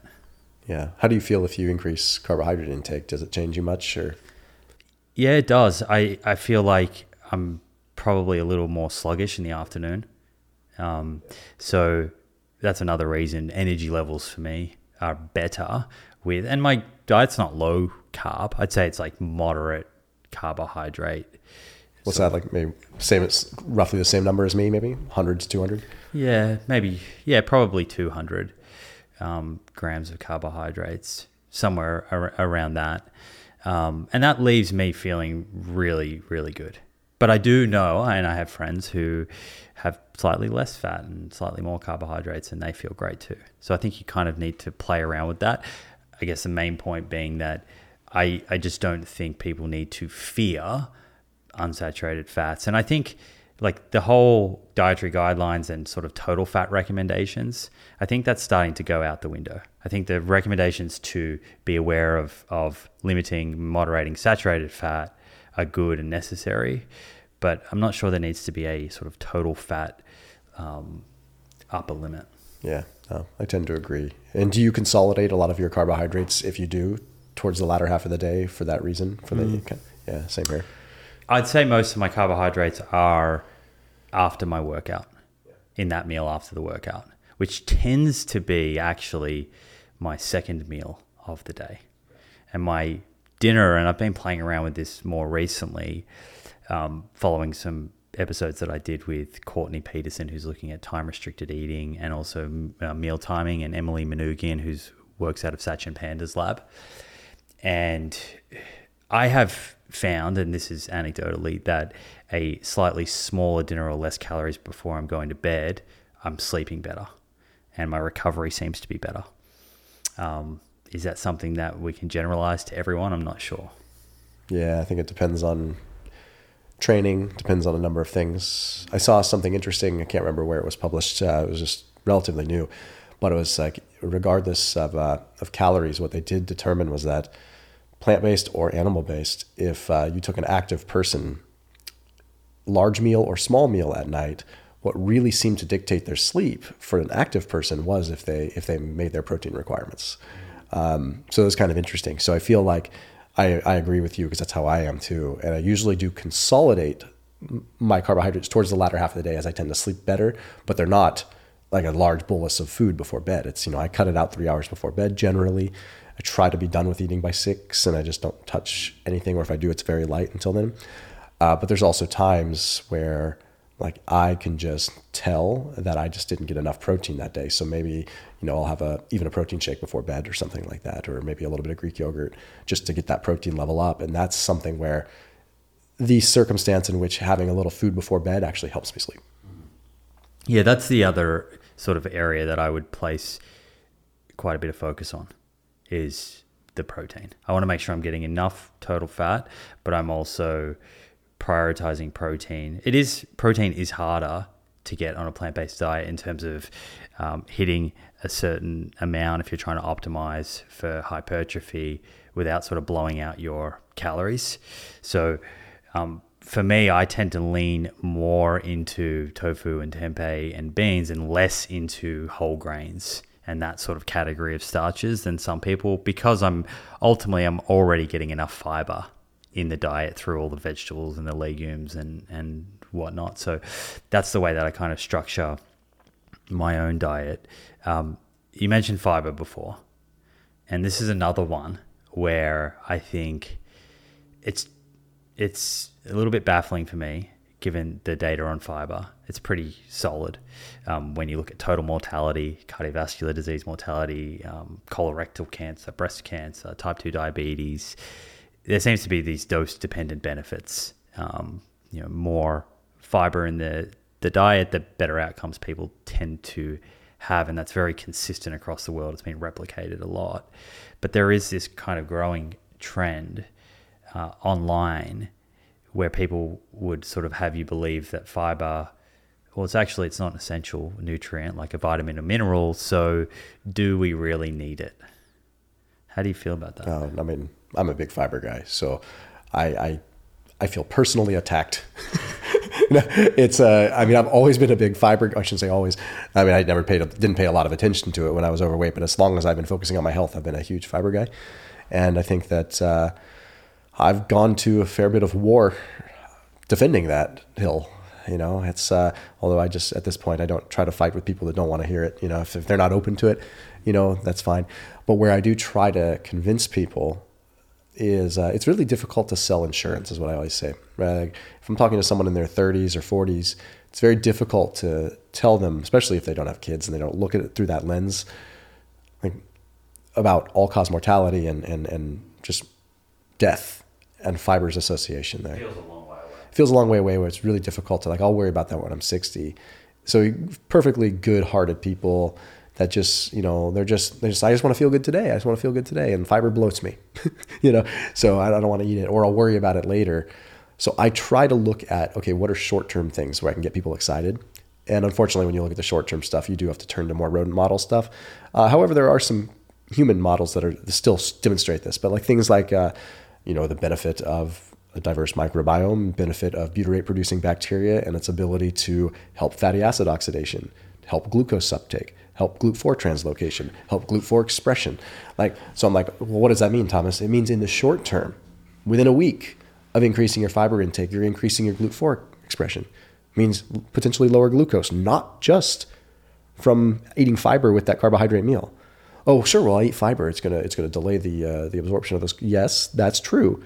But there's also a downstream longer term effect that's going to help you in the interim too. If I told you that by eating more fiber, you oxidize more fat, and there's very solid rodent model data, we're talking 3 to 4x more fatty acid oxidation and reduction of fatty acid synthase, less ability to store fat, more ability to oxidize it. It's pretty dang clear. I wouldn't say it's proven, but that's clear stuff where it's hey, guys, the more butyrate producing bacteria, the more acetate producing bacteria you have, the better cellular function. And usually when I explain things like that to people, they're like, all right, I'm sold on fiber. That's called knowing your audience. Yeah, totally. And the other benefit, and more people are talking about this now, given the sort of rise of GLP-1 agonists, is the short chain fatty acids increasing GLP-1 levels. Totally. That's I literally just filmed some content this week on that. I was like foods that increase GLP-1 activation, which, I mean, you don't want to be cheeky with it and say that it's going to be more potent than semaglutide, but I mean, we're talking a pharmaceutical versus doing this holistically. And it might be different for someone who is morbidly obese and needs to lose a lot of weight versus someone who's trying to maintain weight and prevent gaining. Yeah. And I just find it fascinating. I mean, and, especially like just the microbiome in general. And I suppose if you're a zero carber, you're someone that's doing carnivore, you end up in a different category, which I'm not super fluent on that science, but I mean, I know it's once you're in that zero carb category, there's less need for fiber for motility, but you're also looking at a very narrow, much less diverse microbiome. I have an interesting theory. This is purely theory, but I'm curious your take on it because I think we're aligned on it, but it's interesting. As we started to get more, the ability to get foods and fruits and vegetables and fibers from all areas of the world, we tended to have an increase in like our IQ, like kind of hockey stick. If you look at, basically Industrial Revolution and when we were able to start transporting things. So people in, I could get a leek from Russia, whatever, various different forms of fiber. Arguably, our microbiome would have diversified a lot, like the different types of fiber. And, we see that replicated in data where it's like you're eating the same kinds of fiber, definitely beneficial for the gut. But when you start adding new fibers in, inulins, beta glucans, this and that, it gets even bigger. Maybe the growth of our just ability to be more intellectual people has come from that. And when you start going back, like, do we potentially retreat back to being cavemen if we start like reducing fiber intake? All right. I mean, it sounds weird coming from like a guy that's, eats meat, right? Like, I mean, I'm just, the point is that I think that fiber is important. Do we become an ape again? Yeah. Do we start to it's going to sound so bad. I mean, they're probably not listening to this, but I mean, people, like a lot of even the carnivore community, like they just become so angry and so just mean about it. And I can't help but wonder, I'm like, is it because you're retreating back to this? Like, you need are we trying to trigger as many people as we can today? Well, it's just, I get it. Like, I understand from an autoimmune perspective where carnivore has its application for certain people. I do. I totally do. I've done experiments with it. I felt like dog shit when I did it, but it was, I do understand from an anti-inflammatory or just an autoimmune situation, you're just eliminating variables. Like you're just getting so narrow. So I don't want to make it sound like I'm just like cold-hearted towards people that are doing carnivore, because I just understand the pain. My wife has autoimmune conditions. She never did carnivore. She did, autoimmune paleo, like AIP, and it worked very well for her. And ultimately finding that with her particular issues with autoimmune, Hashimoto and lupus and things like that, much more geared towards gluten issues. So she still eats carbohydrates. She just eliminated gluten and her TPO antibodies came right back to normal and she didn't have to take levothyroxine. So she understood like how important nutrition is and specific foods that can cause flares. When someone is really dealing with heavy autoimmune issues, and I just understand, I don't take this the wrong way as condoning it and saying that this is the way it should be done, but I understand how someone can end up there. You can empathize. Yeah, it's just like, okay, you narrow it down, you come down to one thing, you can isolate the variable. That part there, which is the logical approach, what you just described, seems to sometimes be a little bit lost on people, because I can totally empathize. If you have some sort of inflammatory related condition and you have particular intolerances, there can be certain plant foods that could be aggravating symptoms. So eliminating the full suite of them, you feel better, but which of those foods that you eliminated was contributing to your symptoms? And I think stepping through that potentially with a dietitian or someone that can sort of hold your hand and help you if you need it, to then work out, how do I start to reintroduce foods that are not triggering my symptoms so that I can enjoy the benefits of fiber? Yeah.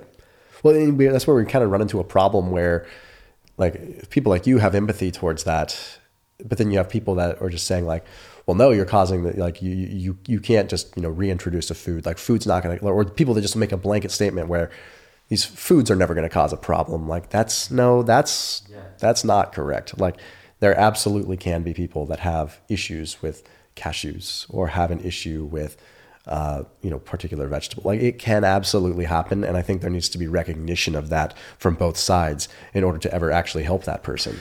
Yeah. And I think there's some, I guess, semi or quasi explanations for some of this. And maybe, if you look into the way that our lifestyles have changed and that living in the modern world compared to, say, the Huds are, antibiotic overuse, potentially. Antibiotics have their place, but if we're over prescribing them, what's that doing to the microbiome?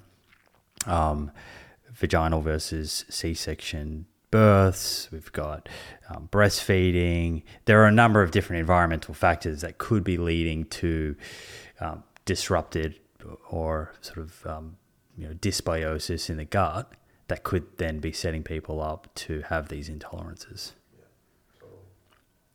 You mentioned before it's hard to convince someone who's 30 or 40 to really care about total mortality and these sorts of things.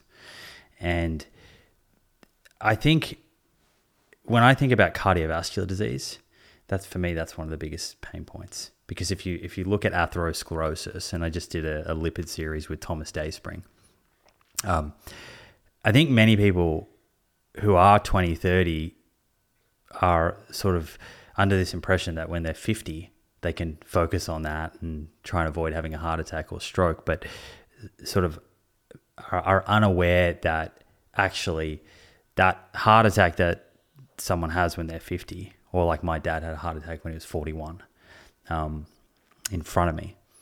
And that heart attack is the result of decades of pathology brewing underneath the surface.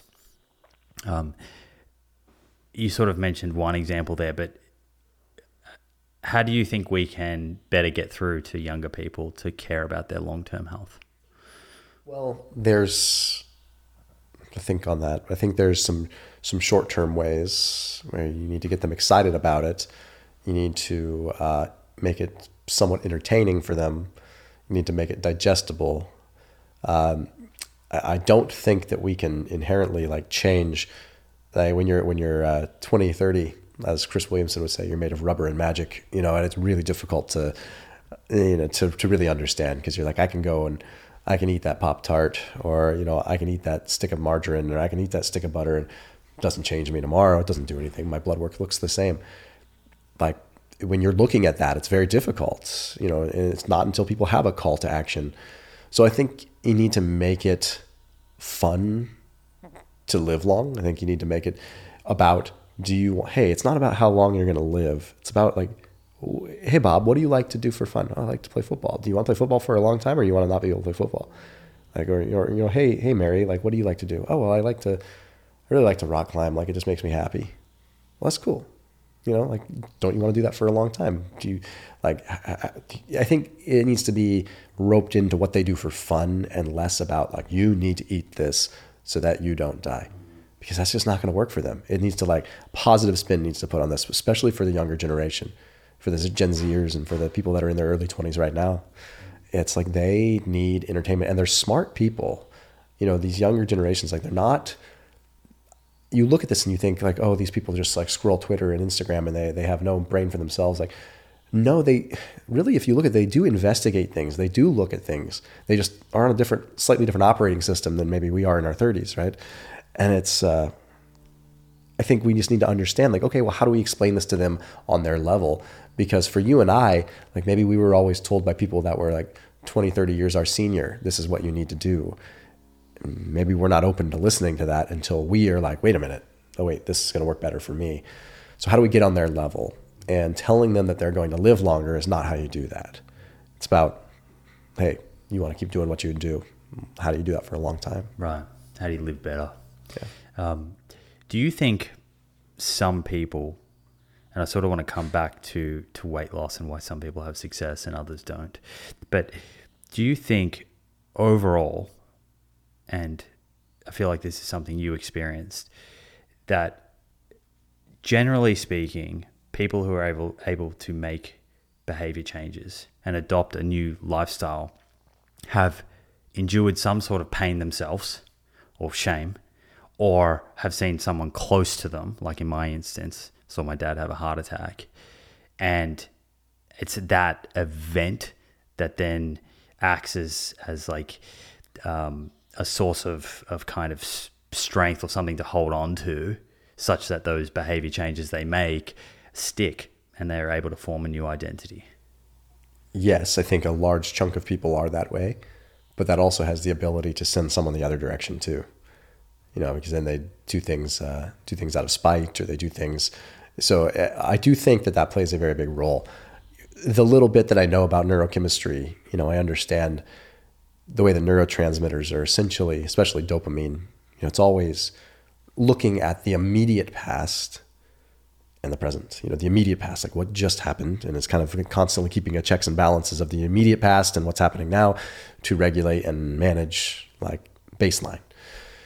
It's similar with other neurotransmitters. And it's like when you have a big shock to the system, you break that pattern where you're not just looking at short-term and immediate, like an immediate past and present. You do start looking at longer-term past and present. And I look at like my dad's cancer. Could it have been avoided? Possibly. He smoked, and he was a race car driver, so he was in a garage with car exhaust constantly, right? So, lifestyle things. His diet was actually quite good, so it wasn't a huge changer for me. But you look at these calls to action, and like for me, that pivotal point, a Jack in the Box, or learning that I was technically type 2 diabetic. Like some things clicked with me. When I was told I was type 2 diabetic, it didn't change my life. I was like, I'm in my 20s. Who cares if I'm 144 milligrams per deciliter when I'm fasted? I mean, I look at that now and that's scary. But to me then, that wasn't a shock to me. But at that age, what I needed was a peer seeing me, right? And that was a shock to me. And that's something where it's like now I can regulate and remember that feeling and how I feel now, compared to dopamine in the norm just regulating what happened 3 seconds ago to now. So it's a bigger impetus to really stake that claim. But I do think that there's people that are not wired that way. I do think that people can have that happen and just keep on doing what feels good to them. So what would you kind of say to someone let's say someone's listening to this and they're overweight, they know that their health is not where it should be, quite frankly, but they've tried various things before and they just haven't been able to make the behavior changes stick, and they end up falling back to their old ways. Do you have any kind of tips or strategies for how someone could approach that and hopefully make some changes that do form part of their lifestyle so that the weight they lose can be sustained? I typically tell people that have like tried a lot of things to make a list of 8 to 10 whole foods that they absolutely love. And then I usually give them a license to eat as much of that as they want. I know that's not necessarily accurate, right? Like, I mean, if you overeat anything, you're going to gain weight. But if you tell them to list whole foods and things that are not processed, it gets pretty narrow. And sometimes they even have a hard time coming up with 8. I say, okay, well, eat as much of those as you want. The caveat is like, as you eat these and you feel more active and you feel better, like you need to move more too. That usually flips a switch for people because it's disarming them. It's disarming like the restrictive mentality. It is why intermittent fasting worked well for me too. It's because that I didn't feel restricted. So I do also tell people, okay, the next thing is, focus on when you're eating. We focused on what you're eating. Maybe you should focus on when you're eating. And a lot of times that is like a pivoting point for people. Say like, hey, like, why don't you try like taking this break between this meal? Or why don't you try, you say you don't like lunch. You don't want to eat lunch. You're not hungry at lunch. Why are you forcing lunch? Eat breakfast and don't eat throughout the day and then eat dinner. Like there's nothing wrong with that. All the tactics that I use on myself and on others are about disarming resistance so that they feel comfortable and they feel safe. Everyone wants to feel safe, right? Like that's what we want. And when we feel threatened and we feel like our food is our enemy and like everyone's out to get us and like it's just scary, like then you're operating out of fear and you're completely in the wrong operating system. What are your thoughts on calorie counting? I think this is another divisive one. You'll have, folks like Layne Norton that are very pro for pro calorie counting, at least for the right person. And then you'll have some people that maybe take a position that nobody should count calories and that it leads to orthorexic eating behaviors. Yeah, I mean, it's a fair thing to say that it could lead to that, but I also think that the dose makes the poison, and also the type of person matters too. I'm the type of person where if I get into calorie counting, I will count every single calorie, and it becomes cumbersome. So I feel intuitively eating, in theory, would be great, except for the problem that we have such hyperpalatable food that is probably overriding our intuition. When you're lighting your brain up like a Christmas tree between all kinds of, hyperpalatable fats, hyperpalatable sugars, not to mention things like MSG that are also increasing the umami effect of food. I don't think there's anything really wrong inherently with MSG, by the way, but we just have to accept the fact that its purpose is to make food taste better. So when you have all these things that are designed to make us eat more, it's really hard to eat intuitively. So I wrestle with the fact of saying, like, you should just eat when you're hungry, because most people would say they're hungry, and that's a hard one. Calorie counting, what I've adopted over the years, however, I have a pretty good understanding of what food contains what. I look at my calories generally over the course of a week. You've probably heard me talk about this. I look much more of like, where am I? Am I in a surplus or a deficit at the end of a week? Because I intermittent fast frequently, I have a fair bit of, 2 or 3 days a week where I'm fasting, and I might only get 1,000 calories in those days. And so you're doing that by skipping breakfast? Is that still how you do it? No, a lot of times I skip dinner. I do various forms of time restricted feeding. I mean, we can get very nuanced with that, but I feel like the benefits of when you don't eat can be umbrellaed over various times of the day for slightly different benefits. I know Huberman talks about this a lot too. It's like skipping dinner has different circadian cue benefits, whereas like skipping breakfast might have more caloric restriction benefits and might have more energy balance benefits based upon like what deficit you're in during your most active portion of the day, right? So skipping breakfast might make it so that I'm in a much heavier deficit while I'm moderately active throughout the day, whereas skipping food at night is more a biological, like circadian cue type thing to help me sleep, right? Yeah, and the episode that I did with Courtney Peterson, she actually had a really interesting study that I think you'd be particularly interested in. It was subjects with pre-diabetes, and their blood glucose control, if I'm remembering correctly, was much better when they had more of their food in the early part of the day rather than late before bed. Yeah, I typically would recommend that. Breakfast like a king, lunch like a prince, dinner like a pauper. Just eat a big breakfast, on the days. And that's what I do when I'm not fasting. I do typically have a bigger breakfast. Unless I'm filming and I feel like I need to have a little bit more brain. Like when I do eat, I definitely am more sluggish for sure. So with that, I look at my calories generally over the course of a week, because I don't necessarily model my nutrition intake, my calorie intake, based upon how active I was that day.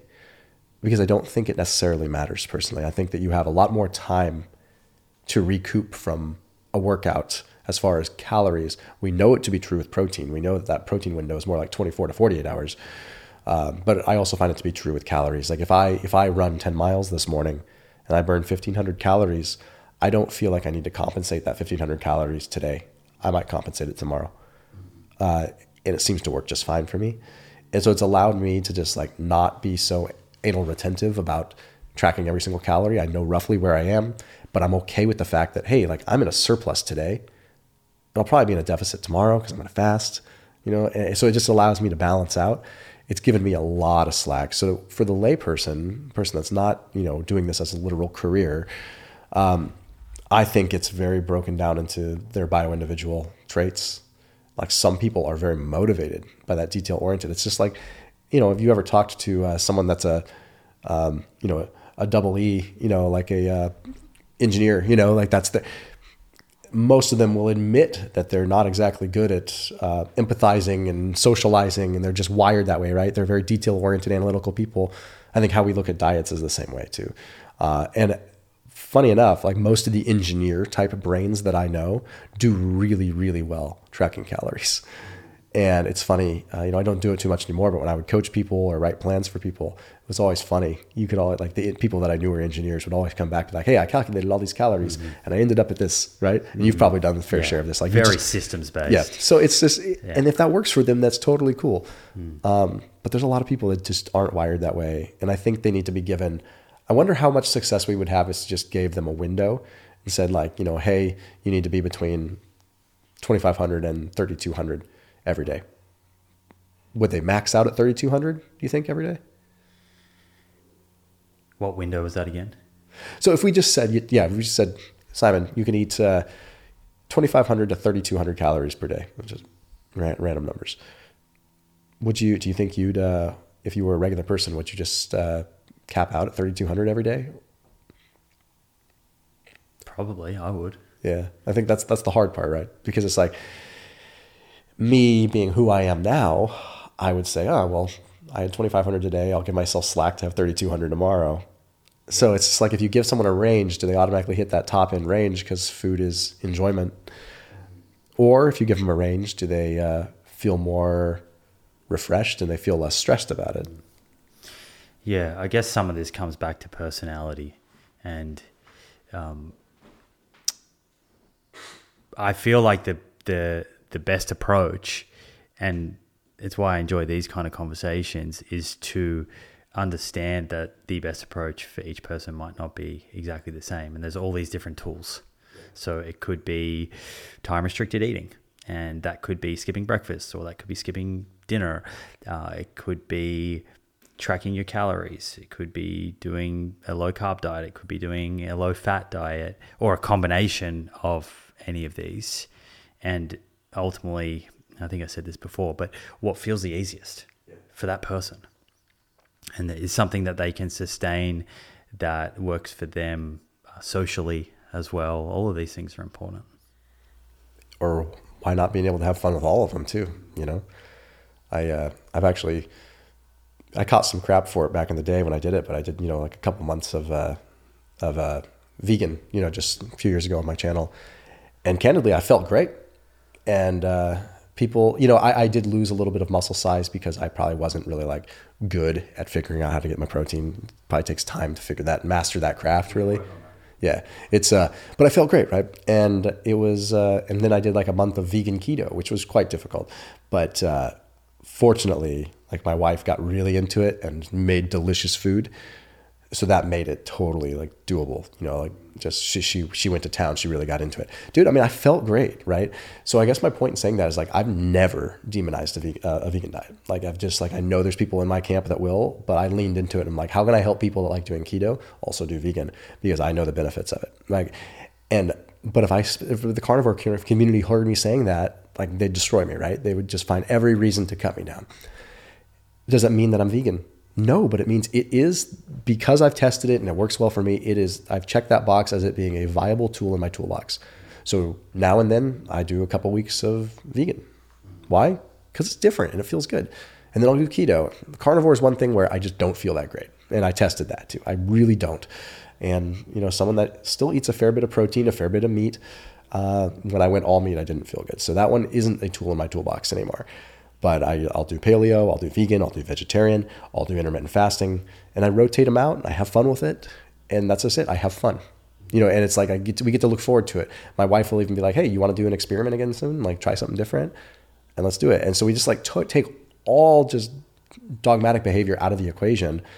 And I think if other people could just learn, because we can all sit down and we can all look at the literature, and we can all say, like, there are tremendous benefits to a low carb diet.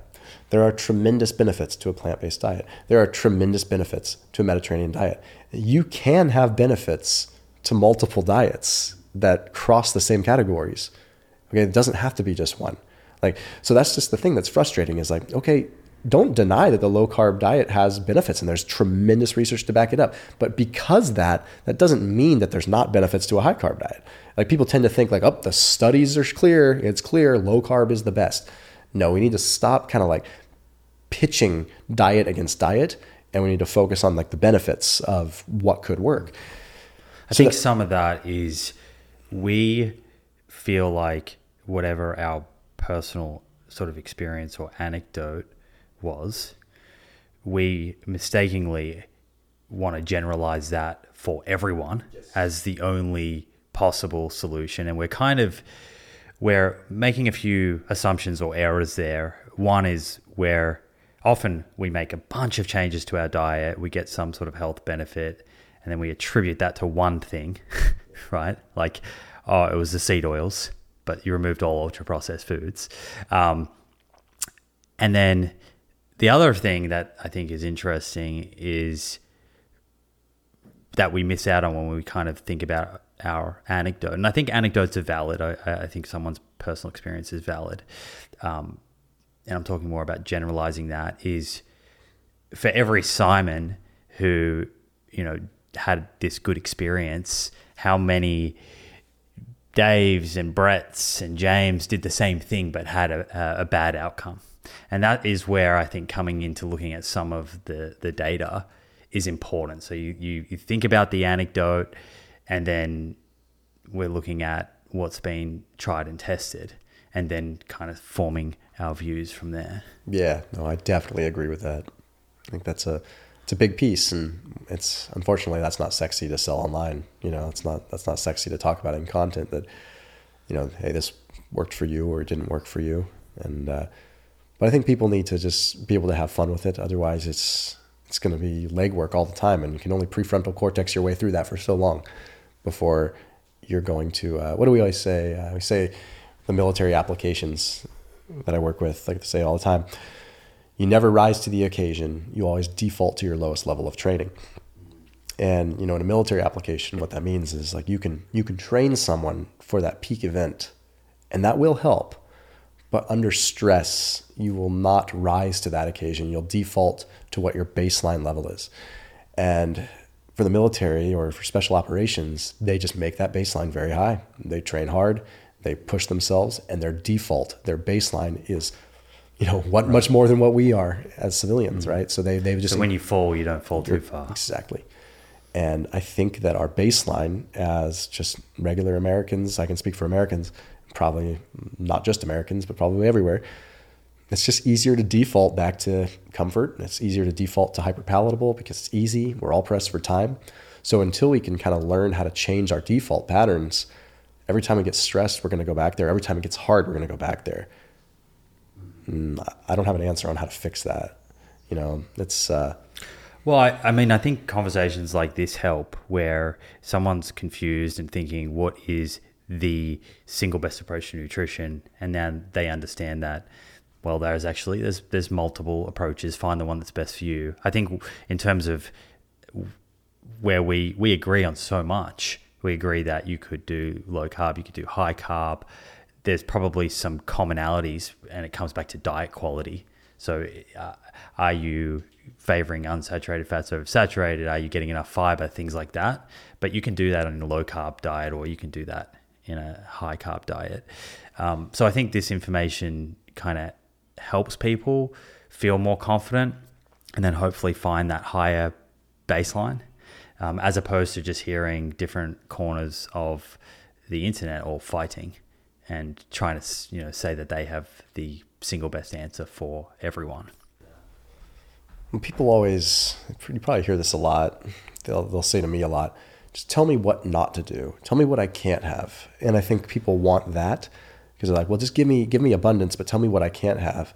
And unfortunately, like, as someone that is seemingly orthorexic on the surface, which I'm not, but I seem like it, probably just because I've put a lot of content out. But what should I avoid? And I'm gonna put, I was on Lewis Howe's podcast, and I love Lewis. He asked me, but he's like, hey, we're going to talk about like the 5 or 10 foods you need to avoid to live longer. And I was like, ooh, that's going to be tough. He's like, really? I was like, yeah, dude, like that's going to be tough. I have like 2. I have like, maybe we should avoid like hydrogenated oils. We should avoid trans fats, and we should avoid like super hyper processed sugar and maybe heavily processed grains, depending on how active someone is. He's like, you got anything more? I was like, I had to freaking think. I'm just like, dude, not if I'm being fully integrity driven here. Like, I mean, I could pick apart, okay, well, this this saturated fat is bad, this and that, but there's also a practical use case for them. I mean, the only thing I can't find a use case for is a hydrogenated oil. Right, because then with everything else, it becomes the dose and the overall dietary pattern. But I think that's helpful information for people as well. Have you come across Roy Taylor's work? I know some of your, I know you've talked about him. So I know, we talked a little bit on Instagram about this, but I don't know him too well other than what you've talked. Yeah, I think I've become increasingly interested in his work. He's based in the UK. I think he's diet agnostic, or maybe has been involved in low carb trials before, but relatively sort of dietary agnostic with his approach. And he's been researching type 2 diabetes, sort of metabolic syndrome, insulin resistance, non-alcoholic fatty liver disease, and trying to understand what's driving it. And also, once someone has it, is it reversible, or can you put it into remission, and how can you do that? And he's done the direct trial, I think counterbalance, counterpoint, like a bunch of different studies. But what's really interesting is, and this is coming back to our discussion about weight loss, I'm starting to adjust my position a little bit on whether someone needs to focus on weight loss based on their BMI, for example. And I say that because he has this hypothesis, which I think he's proven now, the personal fat threshold. Have you heard of that? Yes. Basically, we only have so much ability to store fat under specific circumstances. And and the key thing being that there's a lot of individual variability.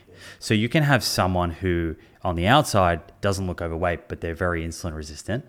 And then you can have someone who looks very overweight, but they're not that insulin resistant. And what this seems to come down to is that how capable is your body of storing fat subcutaneously? And if you can store more fat subcutaneously than the next person who's the same body weight as you, who is storing less fat subcutaneously but more visceral fat, they're going to be much more likely to develop insulin resistance and type 2 diabetes. And it's this sort of fat spilling over into the liver and into the pancreas. So into the liver, which is, as we mentioned before, it's affecting the ability to sort of turn off glucose disposal into the bloodstream from the liver. And then the fat in the pancreas, which is affecting the beta cells and your production of insulin, which again affects your ability to get sugar out of the blood. But so where I was going with that is I've sort of slightly adjusted my position around someone being overweight and obese and how bad it is for their metabolic health, in that I think you really need to understand how much visceral fat you have. I think that's key. And I think waist circumference is a bit of a crude measurement of that, or you could do a DEXA, things of that nature. But the other thing that's really interesting from his studies is, well, two things. One is they've put people on these 800 calorie meal replacement type diets for an intensive period of sort of 8 to 12 weeks as an intervention. These are people with type 2 diabetes. And in the direct trial, I think it was 30 or 40% of people who, over that period, the average weight loss was 15 kilograms. 30 or 40% of those people went into complete remission. They were able to completely reverse that, or I'm not sure if we can say reverse. I think the word is remission. But basically that means that their fasting blood glucose levels return to someone who does not have the levels that someone without diabetes would have, and they're not on any medications at all. And then they try and put people onto a weight sort of maintenance, weight management diet thereafter. And so I think this is another example. There's a lot of fighting around type 2 diabetes and insulin resistance and what's the best intervention. Is it low carb? Is it low fat? but I think his research is making it very clear right now that it's really what can help you lose the most weight, and that this disease is driven by an excess of energy, energy toxicity, we could call it, and build up of fat in the liver and the pancreas. Yeah. No, we have this abundance crisis, right? Whether it's from nutrition or just cellular energetics. It's that abundance of energy is either going to get stored and ultimately lead to an inflammatory response later on down the line that could impede the effectiveness of insulin. Or if you don't have the ability to store as well, potentially stores as visceral fat, and then you have a different problem, right? So the shorter term problem, I think the shorter term issue with visceral fat is more visible. You can see that. The effect of adipose tissue subcutaneously is a little bit of a longer game. If I were to put 100 pounds of white fat on you right now, in a week, would you have terrible biomarkers? What would your CRP be, right? So I think it's a slower game, whereas I think that visceral adipose could be a different situation. If I put 5 pounds or 10 pounds of visceral adipose tissue on you today, I think you absolutely could have negative effects 7 days from now, because it's so inflammatory. And, it's lipopolysaccharides are just, when you understand how visceral fat works too, and you understand kind of its ability to, in a way, affect lipopolysaccharides that are leaking from the bloodstream in a way to sort of deal with that pathogenic product, you understand why visceral fat is there. But when you have an abundance of it, it's a very immediate problem. Yeah, I think that's a good point. I'm certainly not saying that someone who has a lot of subcutaneous adipose tissue but small amounts of visceral fat would not be healthier if they lost some weight. I think they would. I think they're probably, at least from a metabolic health point of view, are healthier than if they were the exact same body weight but had a lot more visceral fat. Yeah, and a lot of people that have high amounts of sub-Q fat also have maybe not proportionally high visceral fat, but absolute high visceral fat. You're wearing a Whoop, and actually I just ordered that. I think I ordered that same color band. Oh, really? Yeah. I think they called that ivory or something. But that gets me thinking again about other parts of our lifestyle. So I saw some recent research looking at sleep and sleep deprivation, and they took a group of people and they sleep deprived half of them, and they got 4 hours sleep a night. So really reduced. I think the control group was 8 hours sleep, and the people that were sleep deprived had increased hunger the next day. They also were more attracted to like seductive, very indulgent foods, and they stored more visceral fat. Yeah, it's the whole sleep category is, I don't think we know nearly as much as we want to know, obviously. I think we're starting to find there's a level of bio-individuality with that too. I asked Peter Attia this. I said, like, hey, we've said 8 hours is the norm for so long. Like, this is kind of an arbitrary number? Like, are there people that can get by with 5 and people? And he said absolutely. He's like, and there's definitely those outliers. He said, but the regression always comes back to the mean of 6 to 8 kind of being norm. Like, you can have people that really do thrive on 6, but yeah, like arguably once you start getting under 5, you're in very bad territory. What do you focus on? I know you have 2 young kids, so things have probably changed. Yeah, it's getting better now. Do you have a routine? Yeah, oh yeah. We're almost always in bed by 9. Like, we start their bedtime routine at 9, so we're usually, heads are on the pillows by like 9:15. My kids make it easy because they're up at 6, left, right, or center. It doesn't matter, which holds us to a clock. We don't go out. We don't do that because like we know that if we go to bed at midnight or if we go to bed at 1, we're still getting up at 6. Like, there's no way around it. So it holds us to a nice kind of pattern anyway, which is great. It can also be stressful because just like, if you wake up in the middle of the night, you don't sleep too well, and you're like, oh shoot, well, I can't sleep in, so I've lost that, So that makes it tougher. But, I really do focus on my sleep efficiency. That's the biggest number that I look at on my Whoop and my Aura, because I feel like we can't accurately measure the sleep stages with our devices yet. I just don't think we're there. Dr. Attia kind of agreed on that. And it's just, but if we look at sleep efficiency, that's a pretty good marker. So I try to aim for 80 to 95% sleep efficiency. Hardly ever get over 95, but. Right. So you're not really looking at the breakdown of the kind of REM sleep, light sleep, those sort of. Not too much, because I just don't trust it. For example, like you probably noticed the discrepancies between the aura and the whoop. So it's like, okay, clearly we don't know. Yeah, that's one of the reasons that I wear both. Yeah, same there. And then on the days where my sleep efficiency is low on the whoop, I look at the aura, and if that's higher, I feel a bit better. Yeah, well, I was going to ask you, because you're literally the only other person I've met that wears both. So like, what do you do? Like, which one do you rely on more? Whichever one makes me feel better.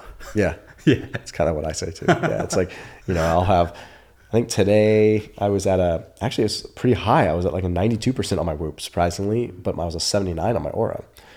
So what I typically do is I'm like, well, I feel like I'm in my 90s. I feel good. So, but what's interesting is I do know that the sleep tracking seems to be a little bit more fine-tuned on the aura. So I kind of cross-reference with the sleep on the aura. So I'm like, if I find that my sleep was 90% on aura and my recovery was really bad on whoop, then I'm like, okay, well, maybe there's something happening independent of my sleep. Maybe I'm starting to get sick or something like that. Whereas if my sleep is really crappy on my aura, but my recovery is really high on my whoop, that's when I do consider, I'm like, well, wait a minute, like maybe this isn't looking at my sleep accurately. Maybe my whoop isn't looking at my sleep accurately. Because the bottom line is I trust the aura with my sleep better than I trust the whoop with my sleep, because I know they've put a lot of money into that. And I just know they're really proud of how dialed in that is.